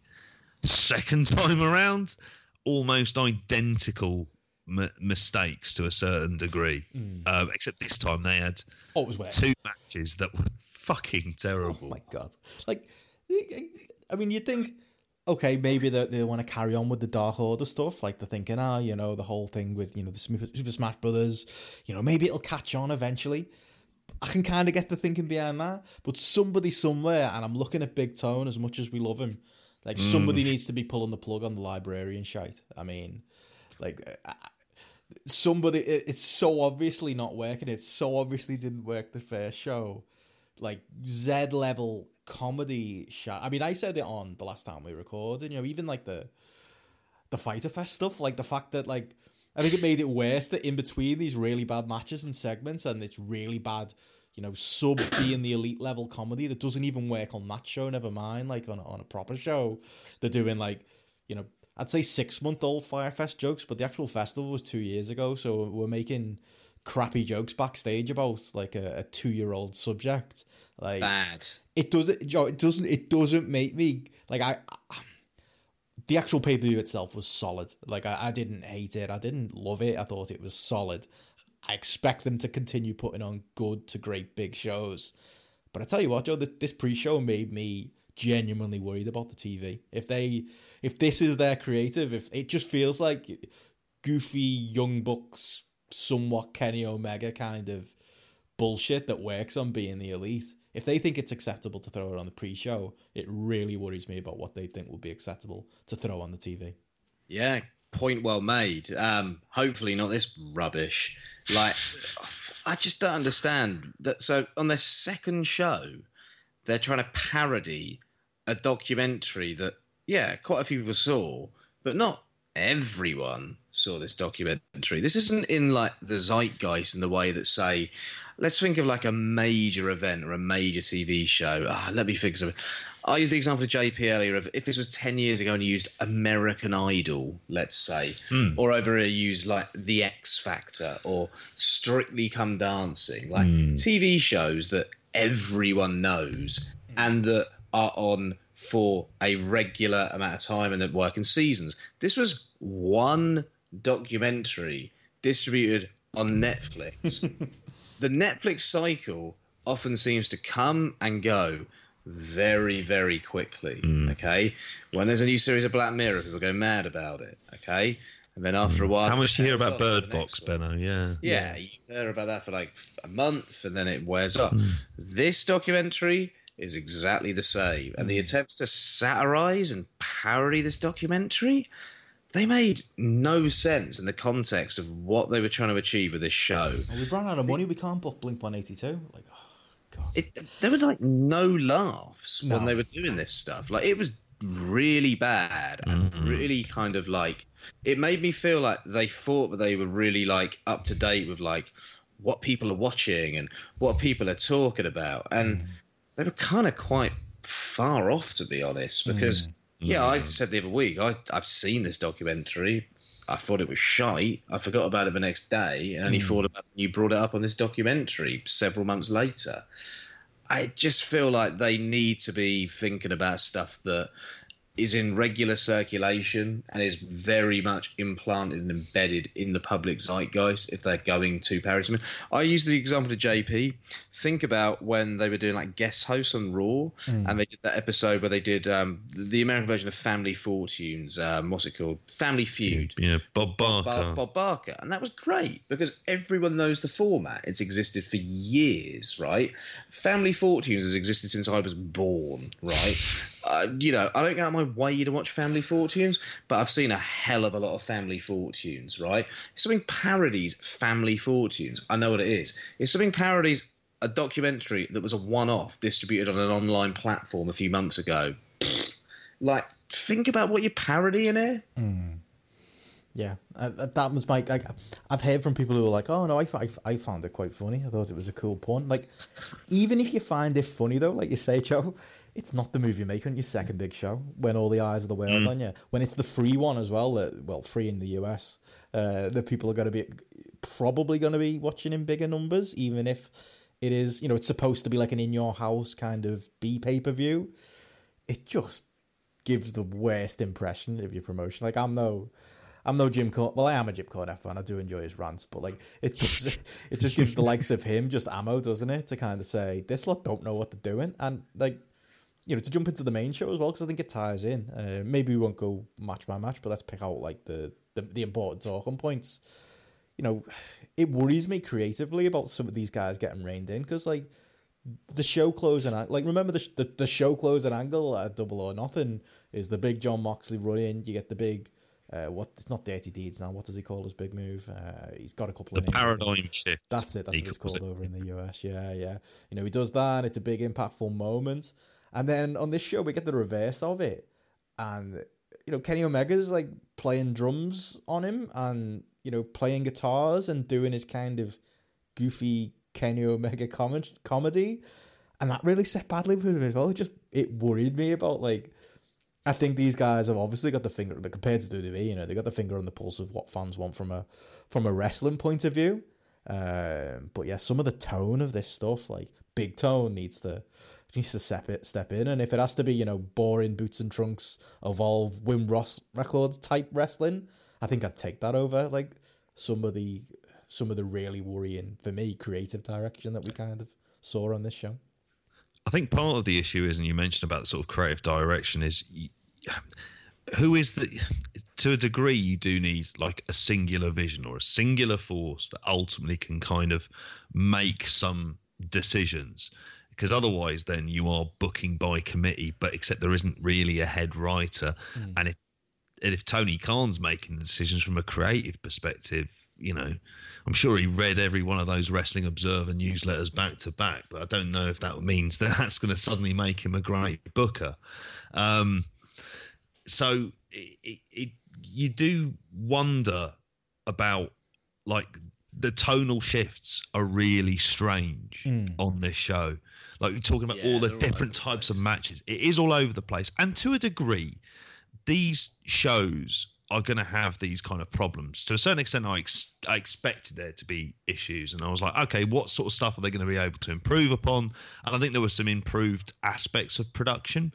And I certainly think the commentator, well, both of them, but certainly Golden Boy, my God, like, at least you knew he was there, as opposed to Marvez coming in with some weird story about Hirohase being in the Japanese parliament or other. Was he not there this week, this show, Marvez? Didn't even notice.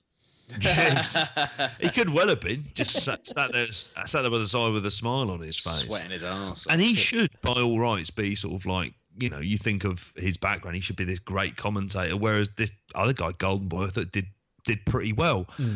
But as a show, there needs to be some sort of singular vision about how serious this is, because otherwise you're going down a raw path where you've got these you've just got comedy, which makes it's the kind of stuff that if a non-wrestling fan sees, and I've seen a lot of people talking about it, like with the librarian stuff, you'd just be like, I'm really sorry, I'm embarrassed, because you probably think I assume that this is funny. And that's what the librarian stuff feels like. It's like the worst kind of reminders that we would have of when people would see wrestling and they go, it's stuff you like. JP, this happened today, mate.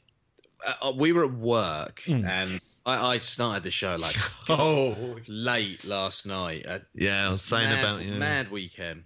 And I told JP, I hadn't seen the pre-show, so he was like, all right, we're going to do a arbitrary, crappy admin task we had to do, and I'm going to put it on the big screen, and you're going to watch the pre-show. I was like, all right. Good tag match, shite angle afterwards, as we discussed. And then during the librarian match, one of the guys who me and JP know very well, he is a lot about wrestling, a hell of a lot about wrestling. He walked into the room and I was like, for fuck's sake. Oh, no. You come in, anything else.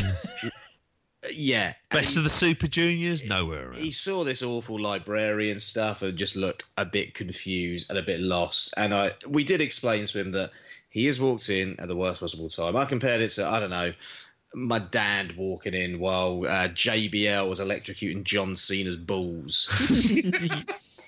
While he was in a forklift once. Yeah, that sort of crap. Like, or the Mark Henry and Mae Young in the hand and a parent walking in. That sort of rubbish.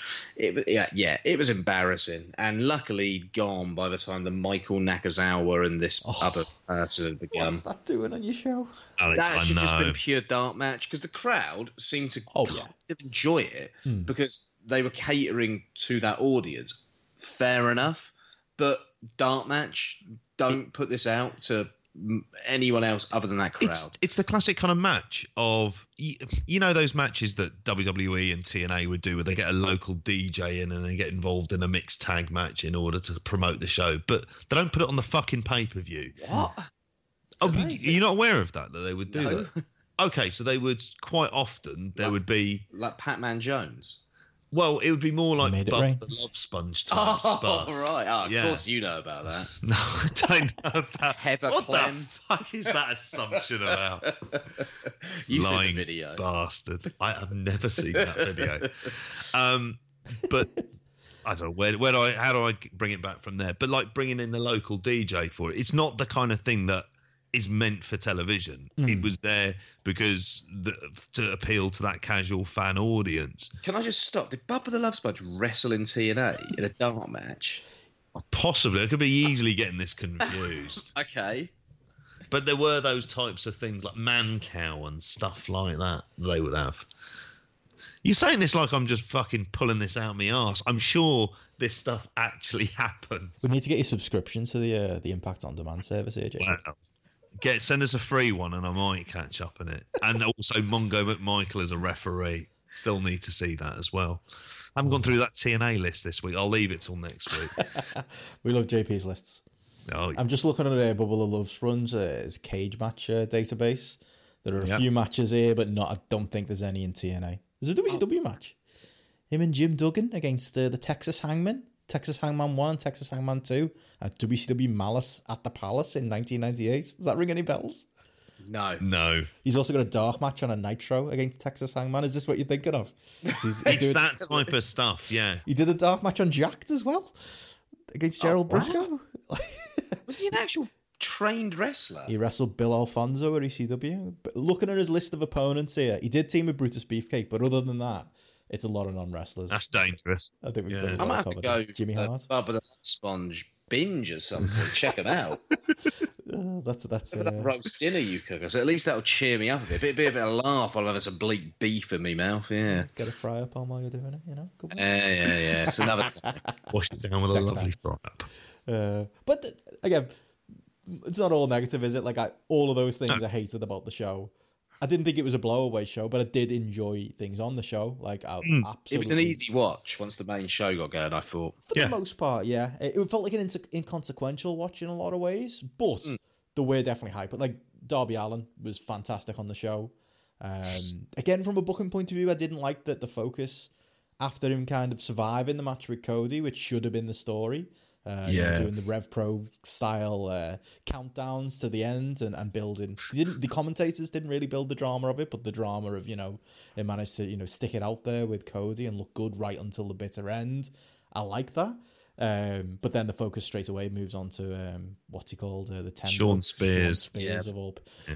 jobs for the lads. That's another kind of warning sign. Let's push Sean Spears because he's Cody's mate. I'm sure they can tell a good story with it, but we'll see. I think Darby Allin, in all seriousness, Darby Allin was definitely a high point of the show. That coffin drop to the apron was, my God. Oh. That's just Darby Allin all over, isn't it? But I really enjoyed that match. Yeah, that was my favourite match on the entire show, I think. I thought the story was really well told. I thought Allin was really exciting. Anytime he was on offense or anytime he was kind of highlighted in the match, it was just really good fun, really interesting, really engaging. He worked his arse off. He knew this was the biggest opportunity of his life as well. Like, nothing but hard work there as well. And he's unique. He's got a unique style. He's got a unique offense, a unique look that stands out as well. And him and Cody, it's a weird sort of clash of styles, but they managed to work it pretty well, I thought.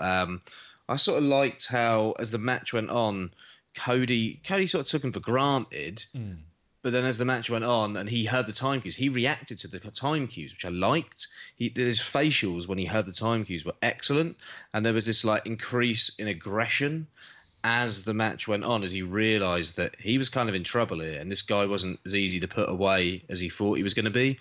Love some of the hope spots for Darby at the end as well. Thought those worked really well. Thought they built real sympathy for him at times, as the way he missed some of his sort of high risk stuff as well. Like the stuff with the body bag as well. That was really cool. Yeah. And I thought they kind of made a star in Darby Allin, but unfortunately, as you said, Benno, they moved away from highlighting him way too quickly. Like, you think about how, an example to use that maybe not everyone will have seen, but we all watched the Michael Oku-Pac match, and they highlighted Oku in the building after the match. He got standing ovation his way out. I feel like Allin should have got something similar here.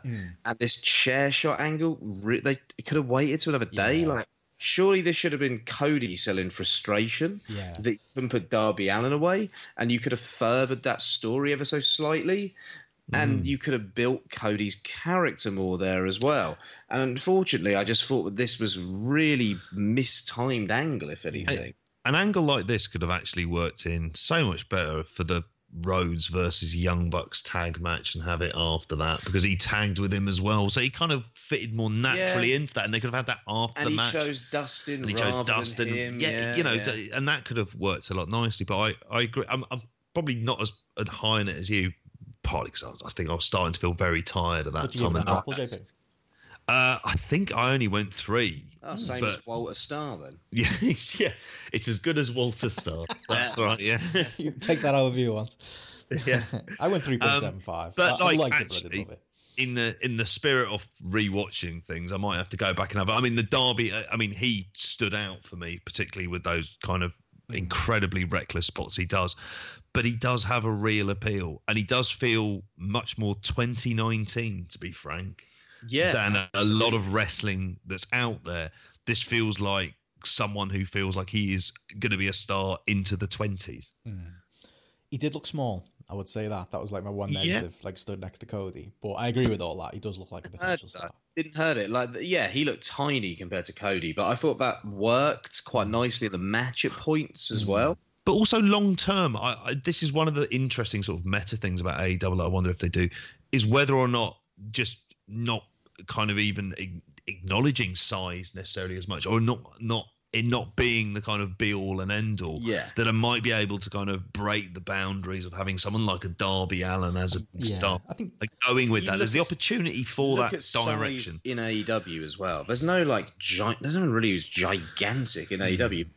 Baron, thank God, I've got a Baron Corbin there. No, I think it's like when AJ Styles came into WWE and he got in the Rumble and he stood there opposite and Chris Jericho looked like a giant compared to him, and he tried to get Roman up to that for that Styles clash, and it looked kind of silly. Do any of us say that about AJ Styles anymore? You kind of forget, don't you? It becomes normal. Same with Joey Janela and Moxley in the main event. That looked, the two of them kind of, there was a big size disparity, but I think it's just the fact that it's just getting used to it, isn't it, more than anything?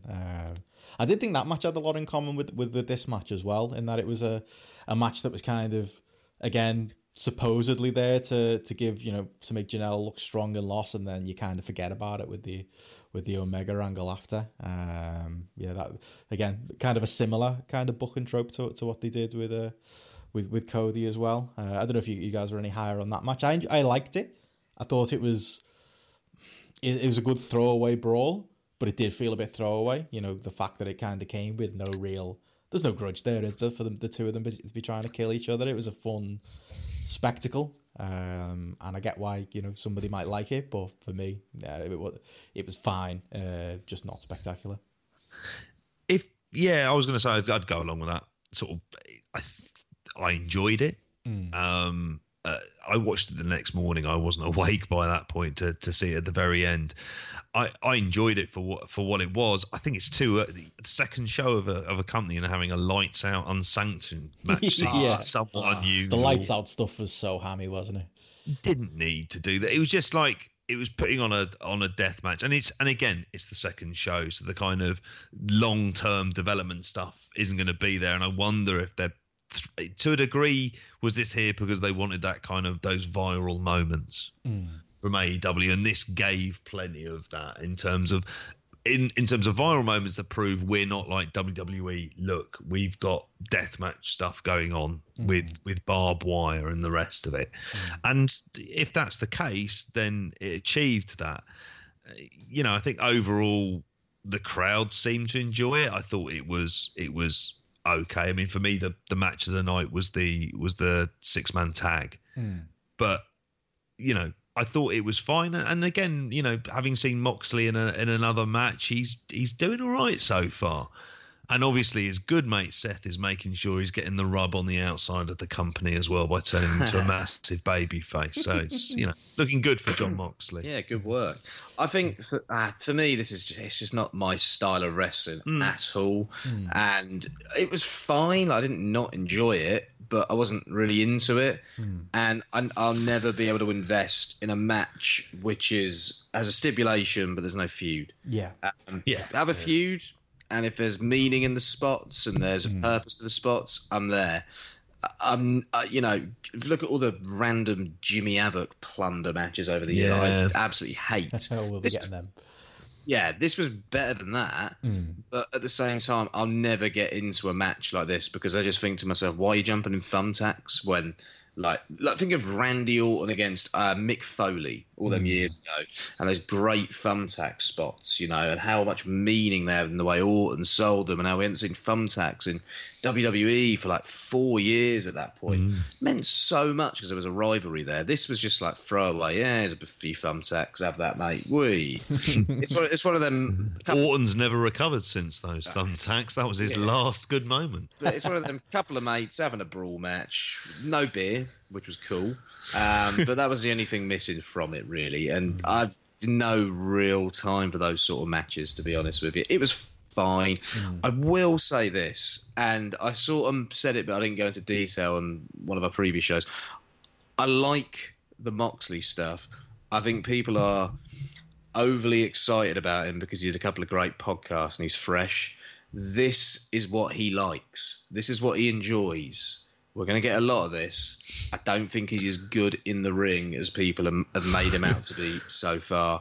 And I thought there was a danger of this all along. I'm really looking forward to seeing him in G1. I'm worried about the G1. But it's going to be something slightly different, isn't it? It's something it's an unknown quantity that we don't know about, and he can't do this in G1. So I think there's an intrigue there, if anything. But yeah, I think Moxley isn't as great as a lot of us have been led to believe at this point in time. Yeah. That G1, I mean, it'll really, let's be honest, it'll put hairs on his bollocks. Like if he can develop himself from that. Like it's the real test. Renee will have to get the old razor out. Well, then there.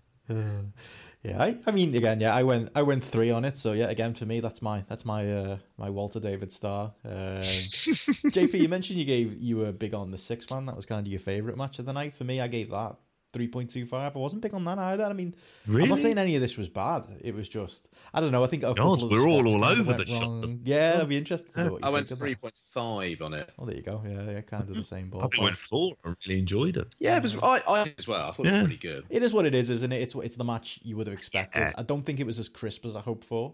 I think it just wasn't quite, it was a good version of this match, not a great version of this match.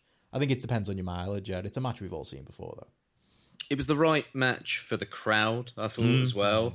They ate it up. This is where they know how to get the crowd. The Fyter Fest stuff was bad in terms of parody. The Street Fighter stuff was perfect for this crowd.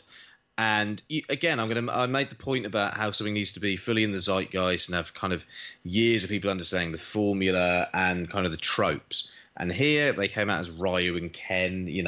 I'm sure lots. Ryu? I always said Ryu. Ryu, yeah. But people know that straight away. You had the Hadouken spot as well, which I thought was a lot of fun. JR hated that. You could feel it in his voice. He hated that, and he hated Darby Allin. They were the two things that stood out on this show with JR. Do you love his false voice when he's sort of going, "Young Buck's best in the world," and it's like, mate, your fake voice is just. He knows he's paying his wages.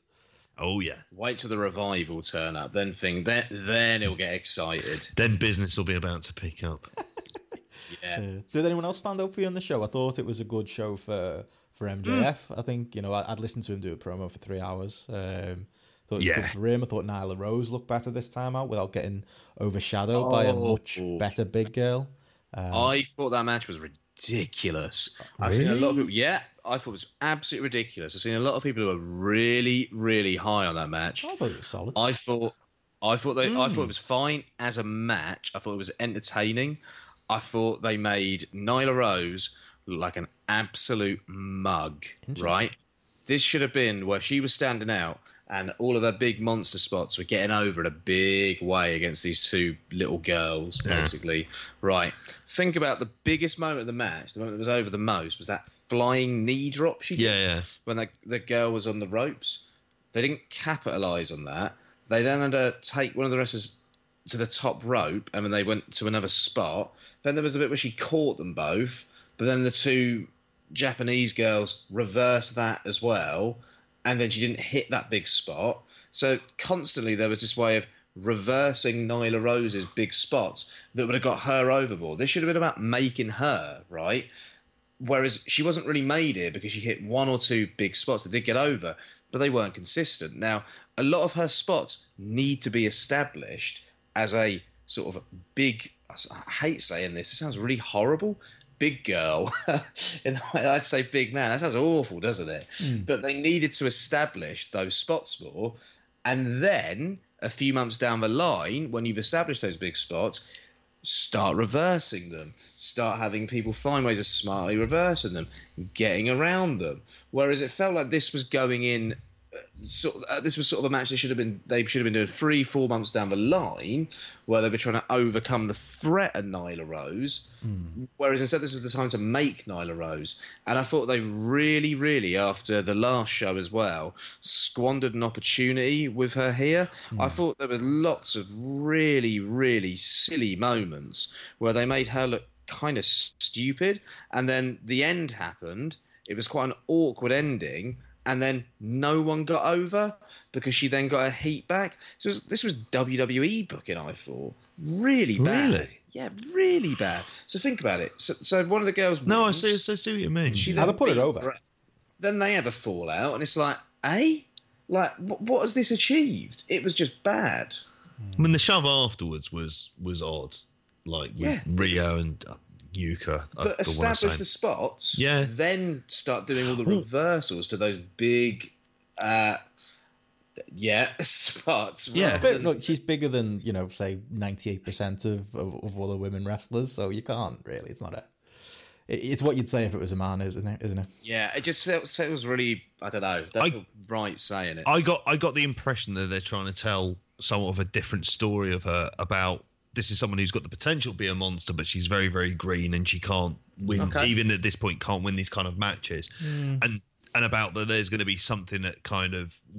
In other words, try and give her a year or so to kind of work through issues in terms of like how green she is in the ring, and then at that point kind of build her up, because the crowd were really into her when she did like the big knee and the rest of it. Like one spot. The whole match she was able to hit clean. The rest of it was reversal, two against one, two against one. She's like a mug.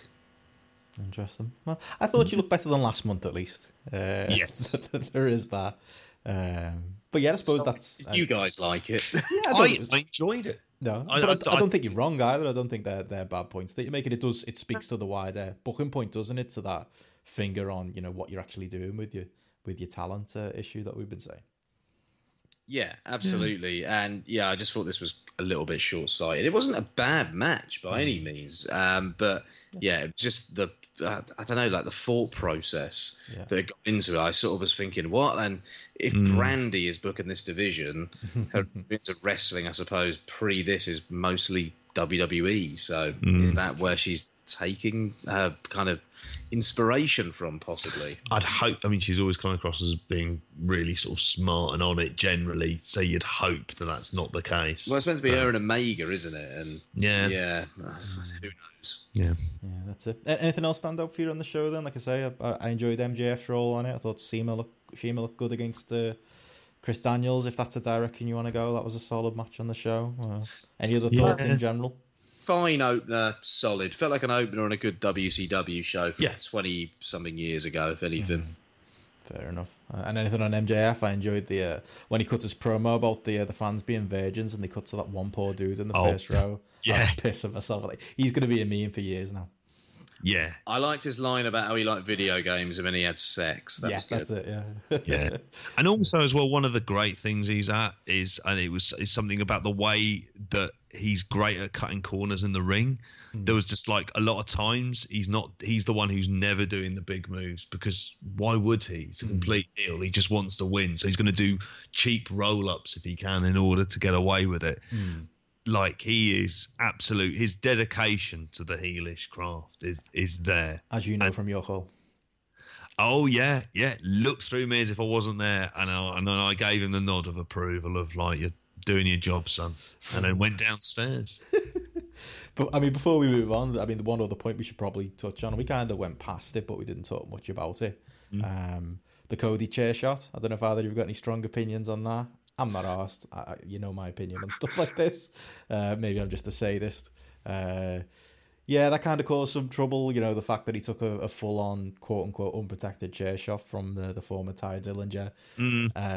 For me, I was watching it, and it looked like Cody was trying to like take it with his shoulder a little bit. And also there was... He turned his head round, didn't he? And there's that clip of the Young Bucks saying that they tried to gimmick the chair and it went wrong in some way, which kind of got them more heat with the Jim Cornettes of the world for outright saying that. You're kind of damned if you do and damned if you don't, because people either think you're encouraging CTE or you're exposing the business, if there's any such thing as that in 2019. Did either of you have any strong views on that? Well, you could do this without a chair being involved, so why was a chair involved if there's a risk there? Could have done it with a It's a shocking moment. Or something. Yeah, I would say, like, I mean, there's risk, isn't there, in everything you do in a ring? Like the amount of head drops we see in matches.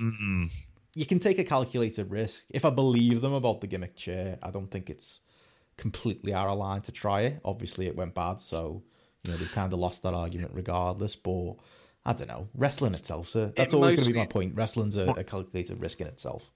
It mostly annoyed me because it took away from Darby Allin. Yeah, fair enough. There was that. I think, as a rule, generally, I don't like them, but that's just me. And it's not something that I kind of lose the plot over. But yeah, unprotected chair shots to the head are never good ideas. Seems like a very obvious thing to say. One last thing I wanted to ask as well. We obviously spoke about the show, we spoke about the parody stuff and the work. What did you make of the actual overall presentation of the show? Because I thought the arena looked pretty good. It looked a lot better than it did last year. Yeah, it looked. Commentary was better. Lights up last year, but it looked a lot better. And it looked fuller than it was as well. So. Yeah, it did. I mean, it did apparently like kind of sell out. I think in the end it got to about like 4,000 or so. Because it looked to me sort of like 7,000, 8,000-ish watching it on TV. Yeah. I know it wasn't that many, but it was shot really effectively, I thought. Yeah. There was things definitely from a production point of view that they managed to do. They did make that show look good, and the crowd kind of wanted it's the thing that they have on their side as well as they've got crowds who've got a lot of goodwill towards them, and they will elevate things that perhaps really aren't as good as they really are to being that little bit better, and that's important. And it kind of adds to the idea of them being hot, and especially if you think of how annoyed WWE crowds are and the sort of very vocal way that they're telling them that they don't like this stuff, and then they don't listen to them at all, obviously. Yeah. I think there's, you know, it's going to be interesting where they are by the time of All Out, because obviously between that they've got the Fight for the Fallen show, if they can withstand the monolith that is Evolve's 10th anniversary. But after that, you've got the All Out show. I think the All Out show will give us a better idea in terms of where they are. That'll be the fourth show they will have done. You'd hope they would have smoothed some stuff out. But if there's a librarian on All Out, I'll be genuine. At that point, I think I'll be worried. Yeah. I think at this stage, there's enough goodwill that stuff that isn't quite right, and they seems like they would respond to criticism well. They're not just going to suddenly start telling everyone that, I'll go back to your parents' basements, are they? Because they disagree with them in any way, shape or form. I don't think that's going to happen. It does feel like a feeling I'll process these mini pay-per-views we're getting before All Out. I'm split on them myself. Like, I kind of, once they're up and running full time, I've got no problem with them having like smaller pay-per-views. You know, and even doing the gimmicky stuff on your smaller shows. But I do think right now, as we're all kind of learning about what AEW is, it's just an odd time to have that show, to now have Fight for the Fallen. And we had so much enthusiasm, didn't we, about AEW, you know, coming off Double or Nothing. And I'm not saying it's entirely dissipated in any way, but, you know, I'm not quite as enthusiastic as I was. And I don't think it's the best representation of what they are doing shows like this. I don't know if I'd say they outright shouldn't have done a show, but yeah, there's definitely lots of room for improvement there. The way I think about this is these next couple of shows, it's like a comedian going on tour and he's got material he wants to try out beforehand, so he does a few test shows to test out that material, see what direction should go. And that's the way I've sort of thought about these shows to some degree. I think they're going to be shows we look back on, and we look back on them in kind of a weird way, in the way we say look back at the early UFC shows to some extent. I'm not writing this off yet. I think it was a solid show. I think let's give it a chance. I'm not any more down on the promotion overall.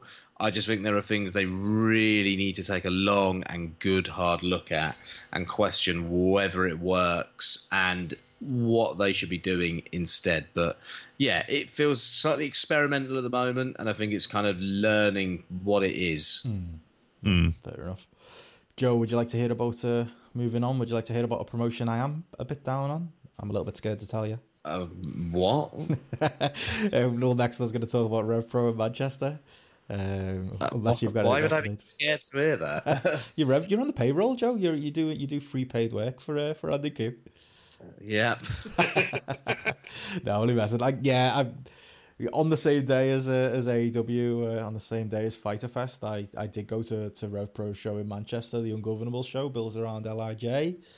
I kind of left, to be honest, with a very mixed kind of opinion on Rev Pro right now. I think going in, it wasn't the strongest card. I think Shingo Oku was the match, and I enjoyed it. I'll go into it in a minute, and that was a good capitalization of what Rev Pro have been doing with Michael Oku. I get the idea going in, coming out.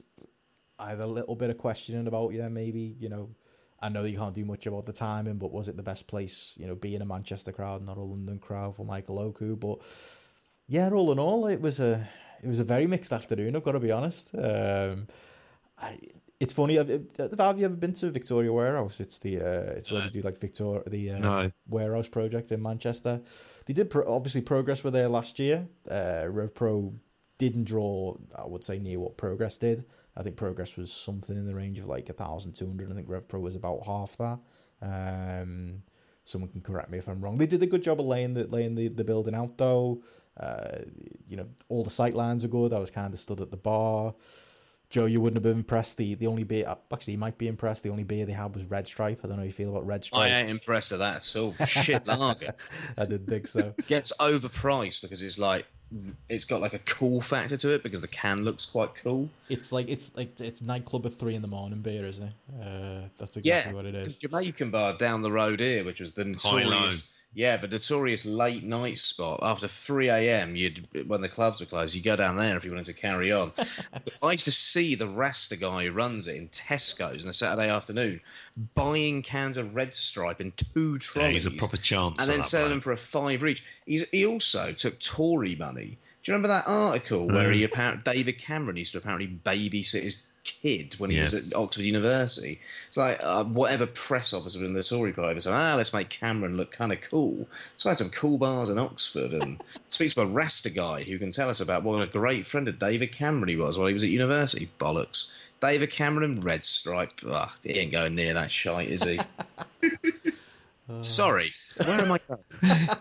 No, that's the important stuff. Yeah, because it was a shame because last time I was there for Progress, the choice wasn't amazing, but they had like a JW Lee's lager on, which is like a Manchester brewery, and a couple of other choices. Maybe that just put me in a bad mood, but I mean, I think, don't get me wrong, I went and bumped into loads of people we know. My mate Matty actually bumped into somebody who recognised that he was the Matty Edwards who gets referenced on this podcast a lot, and that he had a book that he writes wrestling matches in. So he was made up with that. Bumped into the Ogdens, bumped into Gareth. Did have a nice day out. It was a sunny day out in Manchester. But yeah, I just don't know what it is about Rev Pro in Manchester, but something's just not translated, and I just don't think they're putting the best foot forward. I would say, for the most part, I said the crowd was maybe in the 500-600 range. It didn't feel like very much a Rev Pro crowd. It did feel like a lot of people returning, New Japan fans who maybe went to the Rev Pro / New Japan shows last year in Altrincham. Maybe that was hurt the atmosphere a little bit, but yeah, I mean, we talked about this card, and I just don't think Rev Pro really put the best foot forward. I know, David El Fantasma was off in Australia, wasn't he? And David Starr was elsewhere as well, but it did feel like a card where, you take those two guys away, and it just was weak from top to bottom. You might have enjoyed it, JP. The first half of the show was we had a 6-man young boy match. Gabriel Kidd, Kenneth Halfpenny, Sean Jackson against Brendan Mike Clark Connors and Carl Fredericks. I don't know if they're names that are other than Gabriel Kidd that are big to you. The latter two lads are the American boys who've been at the Shibata's LA dojo. There you go. I knew you'd know. And obviously, Shibata came out after the match and endorsed Gabriel Kidd as going out to the LA dojo. A bit weird. Gabriel Kidd, he's been on the scene, hasn't he? A good number of years, like 5-6 year pro at this point. Kind of weird that he was like young boy in trunks, but I can kind of take it. But yeah, it was just I could take that as a dark match, but they started with that. Then we got Dan McGee against Hikuleo. Then we got is it Silesia Sparks against Giselle Shaw. Yeah, that is in a really sloppy. They were the first 3. There were only four matches in the first half. You can get away with like 1 or 2 of those matches to start your show, and then you get into the proper stuff. But 3 in a row, it was just too much. I appreciate that the women's match was on 3rd, not 2nd, but. Yeah, it was just a real. And we went. That was the bulk of the first half, and then we went straight into Shingo and Michael Oku, which again was the match that I was there for. It was very good. I think I actually had a quick chance to have a chat with Michael Oku, lovely young lad. JP, you could take him under your wing, I bet. Nice bloke. He'll ruin his career. He likes a roast dinner. Does he? Yeah, on Mother's Day, he cut some promo at the cockpit about how he always has like a roast of his mum on Mother's Day. Good lad. And he was at the cockpit or something, yeah. So he's not part of the rebellion, unfortunately. Yeah, no. The bastard Pack, I'll ask him his opinion on what he probably likes from up north, isn't he? Gravy. He is a bastard, though, you never know. I wonder if Shingo likes a roast. Maybe. But, yeah, to speak to the problem with the card, like I say, those first 3 matches were nothing matches. And then we went into the big match, and I was a big proponent of this match. I love Michael Oku being put in there with Shingo. I don't think there's much you can really do about it, so I almost feel bad complaining about it. But yeah, Shingo was by far the more popular of the two. It felt like a crowd who weren't aware of the Michael Oku Pac match for the most part. There were definitely smaller pockets of people cheering for Oku. But overall, I don't know, Joe, if they were mid-2000s Ring of Honor fans who came to Liverpool and saw Shingo in those days, or Dragon Gate UK fans. A lot of it was the Ogdens. They got some blame on Twitter. They were big behind Shingo with their chants. But it kind of hit the dynamic of the match, because Shingo is obviously the dominant one and Oku's fighting from underneath, and it was still very good, but it kind of lost something with, Oku obviously, losing at the end, but, coming across well and continuing to fight throughout the match. When he's essentially, there were times where he's trying to fight back against Shingo and there were pockets of the crowd actually booing him. It just made me think, oh God, yeah, this is maybe not the right crowd for this. I love Michael Oku's obviously on the rise in Rev Pro. You've got to continue that story. But if the people in the crowd don't know that story, and I know that, the cockpit match is on the underband, but, Rev Pro stuff has been slow to get on the underband recently. I don't know if you can blame the Manchester crowd for maybe not being fully aware of the story here. But yeah, it was very good. I think I gave it 3.5 or 3.75 on Grapple, but yeah, wasn't quite the level I was hoping for. Again, don't know if it's the placement, the crowd it was in front of, but yeah, the match that I was really looking forward to, and the one banner match in this first half, yeah, didn't quite save it for me. Yeah, it's something that me and Joe were speaking about today, and it just seems that with Rev Pro at the moment, that there's no excuse for not having promo packages, like building people up. Really, true. That's the kind of simpler stuff that fills in gaps. Little highlights from the cockpit that you put out in like a 4 or 5 minute long video.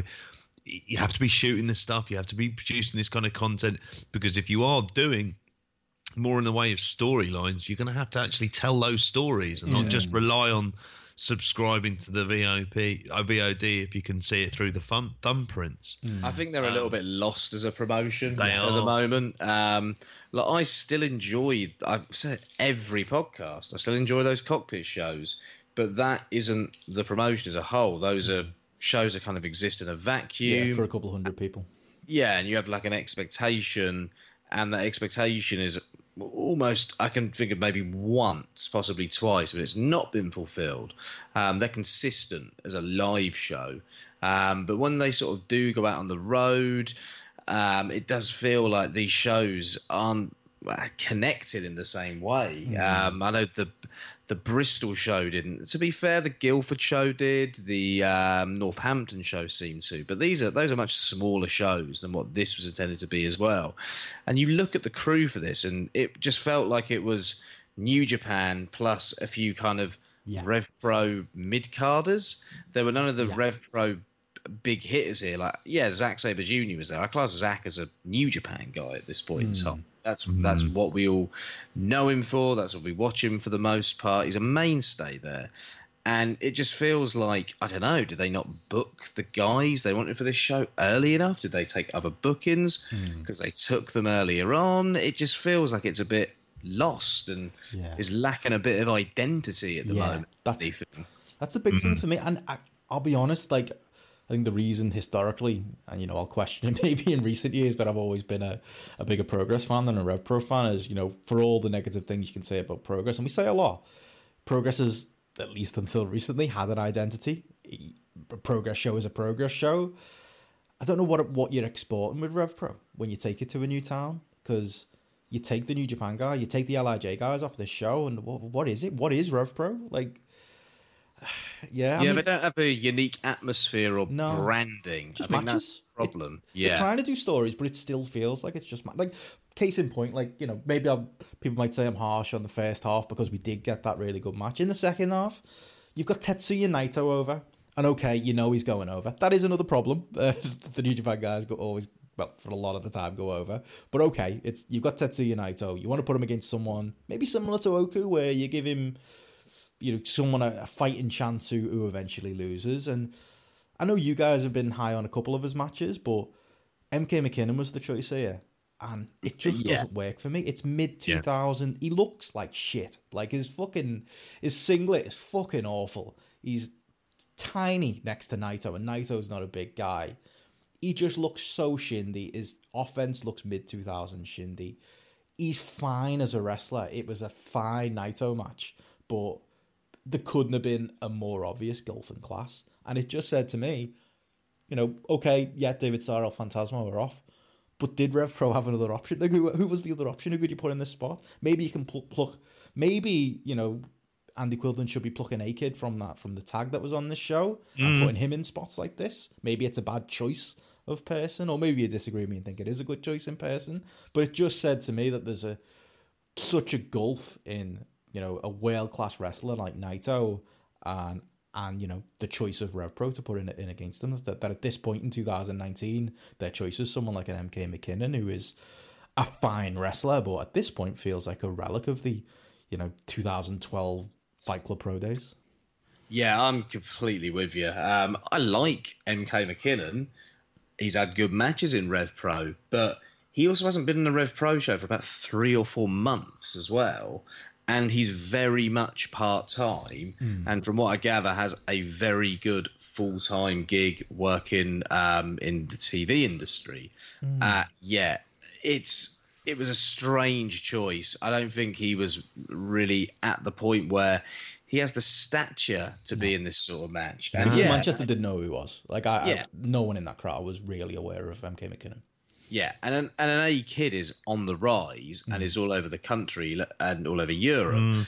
JP said to me, you could have put Bodum in the position. I think the problem with Bodum is he's done some stupid things against New Japan wrestlers in the past. Yes. So it's a risk putting him in with New Japan. Plus, he was winning the tag titles on the night as well. Yeah, he was. Which I like the Shah Bodum tag team, but I'm sure we'll get onto that in a minute. Yeah.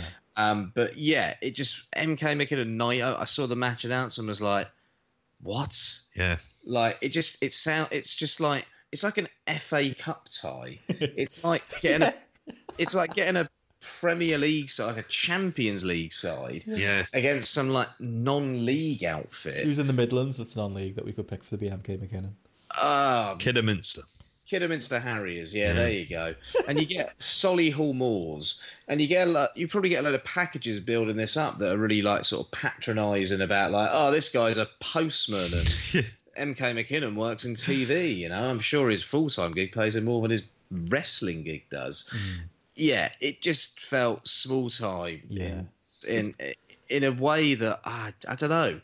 I just don't see why they gave McKinnon the spot. Does Quilton need help? Does he need someone in his ear? Like, I'd obviously put you up for the job, Joe, but does he need... We were talking about this at the show. Like, is it that knowledge of, I think he knows who's hot, but does he know, the quote-unquote underground scene and the other, does he know that A-Kid...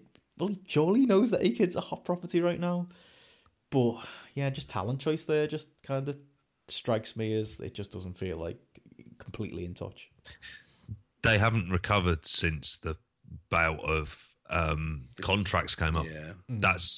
That was the thing that at that point, and they haven't really recovered since then. They've been able to, have kind of big dream matches to sell shows. They've had a lot of time though, JP. I mean, we give them that excuse.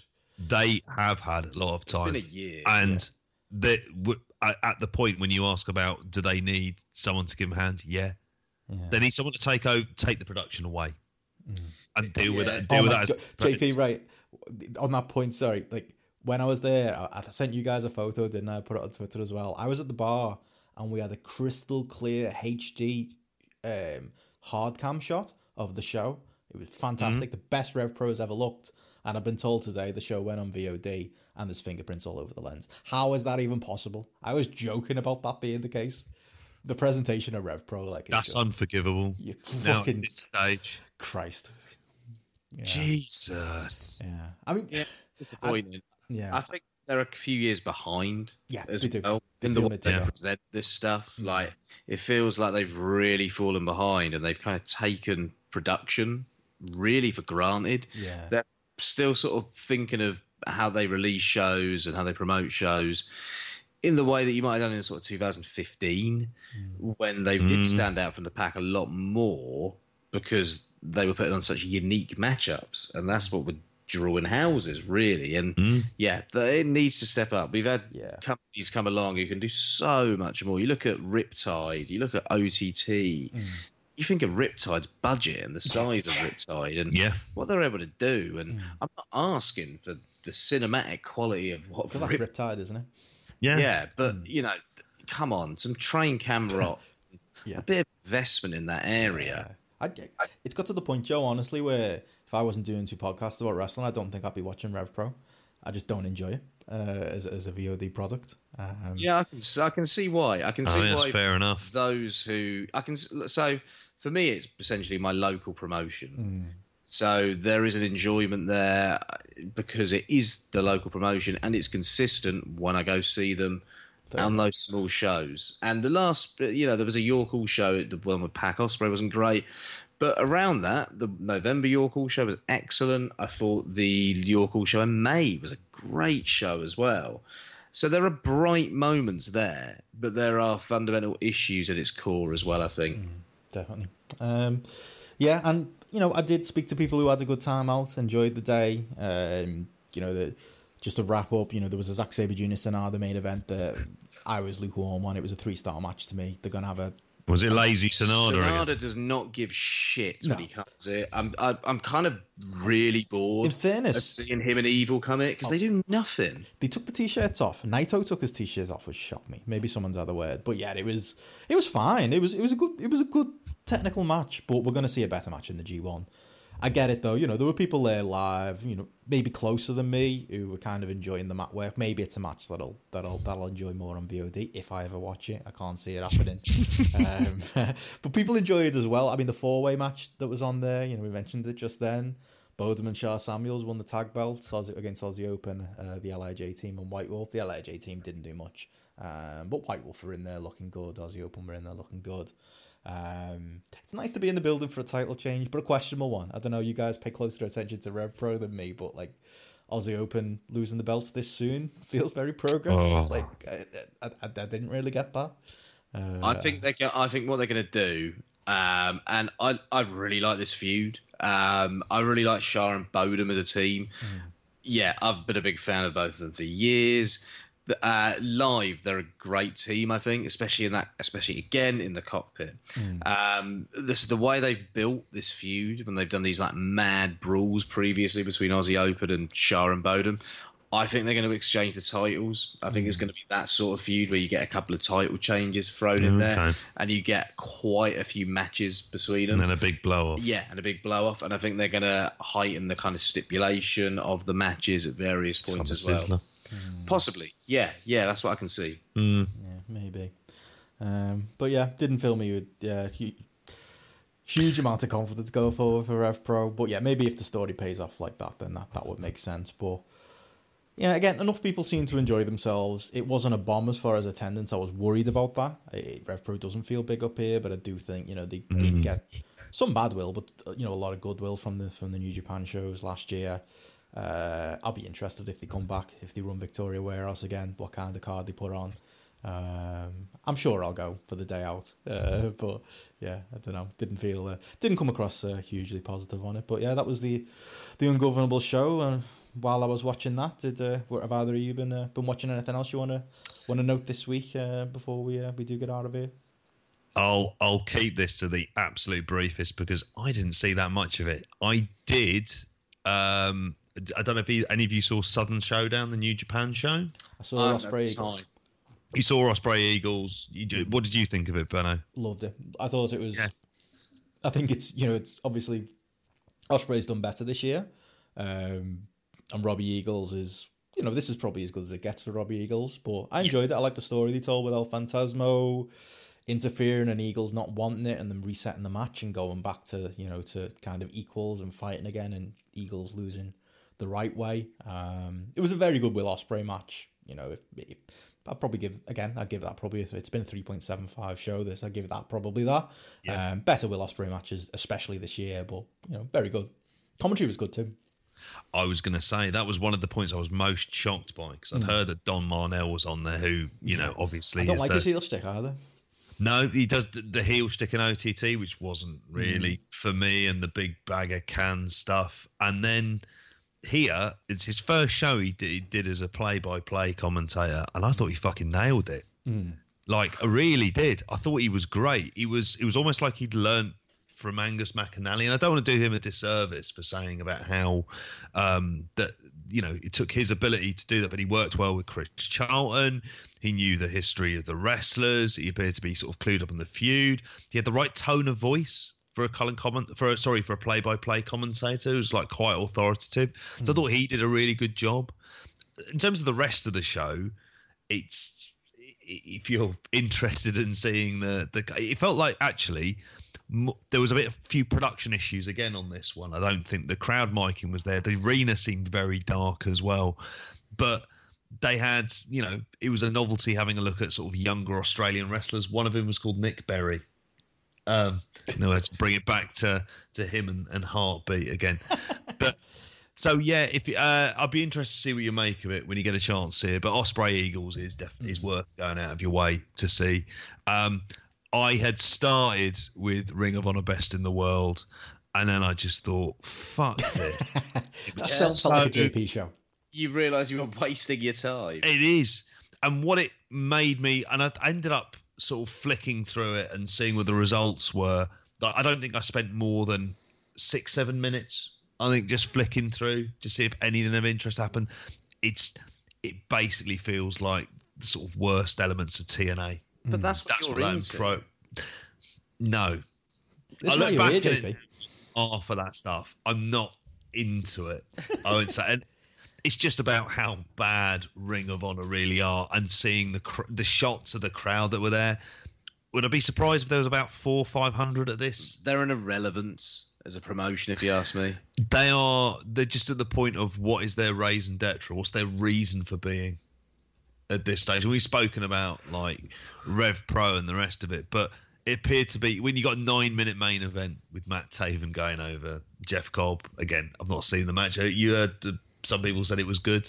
I'm fine with a sprint. I'm not fine with Ring of Honor, and I'm not fine with Matt Taven in a main event. I'm not fine with James Storm and Eli Drake in a promotion that's selling point was apparently work rate. So, yeah, I've enjoyed James Storm over the years, but no. It's come a long way since the Murphy Rec Centre, hasn't it, for you two? Well, it did. Yeah. I mean, it's digressed a hell of a way as well. Bully Ray, delirious, bollocks. Absolute bollocks.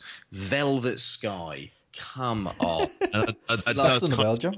Isn't it? Beautiful people in Ring of Honor. Yeah, Delirious needed to go a long time ago. Yeah. We spoke about Rev Pro just then. I think there are a few similarities there with Ring of Honor. I prefer Rev Pro to Ring of Honor any day of the week, obviously. But at the same time, Ring of Honor are so far behind the times. It's unbelievable. They got that same leaning on New Japan problem as well, haven't they? That's kind of where the comparisons come in too. But also they've just got that problem where it felt like, just looking through the results, that show, JP, it doesn't surprise me they skipped right through it, because it just felt like in every possible scenario the wrong man won. Like, it felt like just one of them shows. Actually quite difficult to do that. But yeah, it felt like everything that you would say, I'm not going to do that, they did. And as a result, it felt very TNA. Right. And I say that not as in meaning Impact, which is generally quite enjoyable. I mean TNA. So I just think to You myself, love TNA. Come on, Joe. JP. I hate love it. Yeah. Yeah. That probably describes it best. There's a mixture of both set of binary emotions there. Fair enough. Anything more on that? Ring of Honor? Other shows you've watched? They don't Big deserve break? any more time. Anything more on Heartbeat? Joe, anything you've been watching? Old soaps? No. No, been a busy old time recently. Women's World Cup. Yeah, I watched a bit of that. One thing I would definitely recommend that I listened to today was Cruel Summer on the Post Wrestling Network with WH Park. JP appeared on the latest episode, and I've listened to a few of these and I've enjoyed them, but this one, and I'm not being biased here, this one was excellent. Martin Bushby, he had a good one. The Brigadier of Brit Rest. The Brigadier of Brit Rest, Martin Bushby, did a great job, as of many others, but JP blew everyone out of the water. Martin had the kind of like, what would I say, the Ospreay Rocky Romero match. And then JP came along, did an Ospreay Shingo with WH. Is that just because they talked about Degrassi High? I've never seen Degrassi High. I'm exclusively a British and Australian soap opera sort of guy. And when I say Australian, just Neighbours. No, it was because they spoke about all sorts of shit. I was expecting to take that. Yeah. JP I was screaming, I Turn to You, the Mel C song that was #1 in the year 2000. Yeah, you got it wrong, mate. At that point in time, it was like about 2:30, 3 a.m. It was a struggle, and I wasn't cheating at all during the quiz. But it was really good fun. It was like we were having like a really nice chat where inexplicably, I suppose, the conversation halfway through switched to Manabu Nakanishi versus Kensuke Sasaki. Yeah. It was like it was really fun to do. We're having this sort of just nice chat about wrestling, and then we're doing this G1 Final 2000 and then back onto the other. No one's leaving with memories of Nakanishi. They're leaving with memories of you. I'd be interested what you two make of that match. I'm not watching it, but they're going to leave thinking about you talking about Take That, so that's St Mary's State, which are things I never thought I was going to hear on the Post Network with a bloke who's Canadian, lives in Japan, doing a podcast about the G1. But somehow you got the good name of Howard Donald in there. He knew what he was getting. He's a great bloke, WH. He's a big fan of us as well. And he knew what he was getting. He knew when he signed one of us on. And I'm so glad it was you, JP, and not me, because I would have really struggled in that quiz. I like reviewing the match. Oh yeah. The quizzes you've got to be on it for that. It was as matches go, it's all right. I'll just say that it's fine. Look, what I'll say for that podcast is, if you want more JP, and there's been a lot of JP recently, and I see JP every day, and I want more JP. I don't want more JP, and I am fucking JP. You don't want more of me either. I don't mind more of you. Listen to this podcast. I was driving home earlier, pissing myself. Same. There you go. Hearty recommend there. Everyone should check it out. And also, do check out Bushby's episode as well. I was going to say, and go back and listen to them. Some really, really good stuff there. Yours are the best. Thank you. There's anything else you want to mention before we go? We haven't mentioned it, but I mean, obviously, it was a news story really on the week we were away was the tragic passing of Lionheart, and we'll keep it short and sweet because there's a lot of things have been said. I know PCW had a show on Friday. I know that there was a crowdfunding that had doubled its target in order for the funeral, so it's been and there's been loads of sort of messages from well wishers towards him and his family as well, so it's more condolences for them. Yeah, definitely. Yeah, it's been interesting to see like how far the story's kind of broached. Like, just it seems to have definitely hit a nerve, made major news, and lots of people kind of came out and talked about it. And yeah, I mean, I saw a lot of Lionheart mainly in PCW up here, where he was the commissioner for a while, and obviously people be familiar with him from ICW. But yeah, all in all, just a really sad story, and just absolutely no age there at all. People at work asking me and JP about it. That's when you know it's reached some sort of mainstream sort of news coverage, if anything. Yeah, definitely. So yeah, thought to go out there, and yeah, I think you can still donate to that GoFundMe. So please do. It's definitely a worthwhile cause. But yeah, before we go, anything you want to plug? JP, you obviously were on Cruel Summer. You were on Post also this week doing British Wrestling Experience. I appreciate that. You're standing in. I was compared to Olivier Giroud, which I'll happily take that all day, actually. Even though he did score against us in the Europa League. Did he make you worst 11, JP, or no? No. I've got a lot of time for him. Have you not watched it, Benno? HFB. I've only seen the first 10 minutes, and there were enough quotables there to last me a lifetime. Just to plug as well, coming up, hopefully next week, is JP's worst Republic of Ireland 11 as well. Oh, really? Possibly, yeah. It's in the works. I'll get a little spoiler for that. Jerry Payton is definitely the number one, but it might be more Arsenal related than Ireland. I look forward to that then. Keep an eye on that. But yeah, other than that, follow JP on Twitter at JPJP. Follow me at Benson Richard D. Just follow Joe in general. Stalk him. Follow his grapple ratings. Obviously, we know I'll have to get off there. That's it. It's the one last social media available on publicly for people to bother you. So yeah, send your hate mail there. Just comment on all his ratings. Yeah, you can follow all of us on Grapple. Download Grapple from the Apple App Store and also from the Google Play Store. on Android. Follow Grapple on Twitter, @GrappleApp. And yeah, that's it. Us for another episode. We'll be back next week talking G1 USA and the big kickoff. I'm going to be watching Slammiversary on the Sunday after going to Progress. I don't know if you guys are planning on staying up for that one, but we can talk that too. I ain't staying up. Jesus. That would be pretty fucking special for me to stay up. It's really TNA special. Oh, yeah, but stay up? Nah. Sorry, mate. No offence. How about you, JP? I will probably end up staying up for a lot longer than I'll publicly admit and then fall asleep in bed. You're going to be watching it. Mate, we got moderation the next day. Oh, shit. Yeah, I have to be on the money for that, don't I? Yeah, but, mate, if you stay up for TNA... one of the most important days in our work calendar. Nah. I'll love you for it, JP, if you do. Brian Cage, Michael Elgin. Fuck off. Well, stay tuned, and you'll find out whether JP did it or not next Monday. But yeah, we'll be back with everything going on in the world of wrestling. Bye.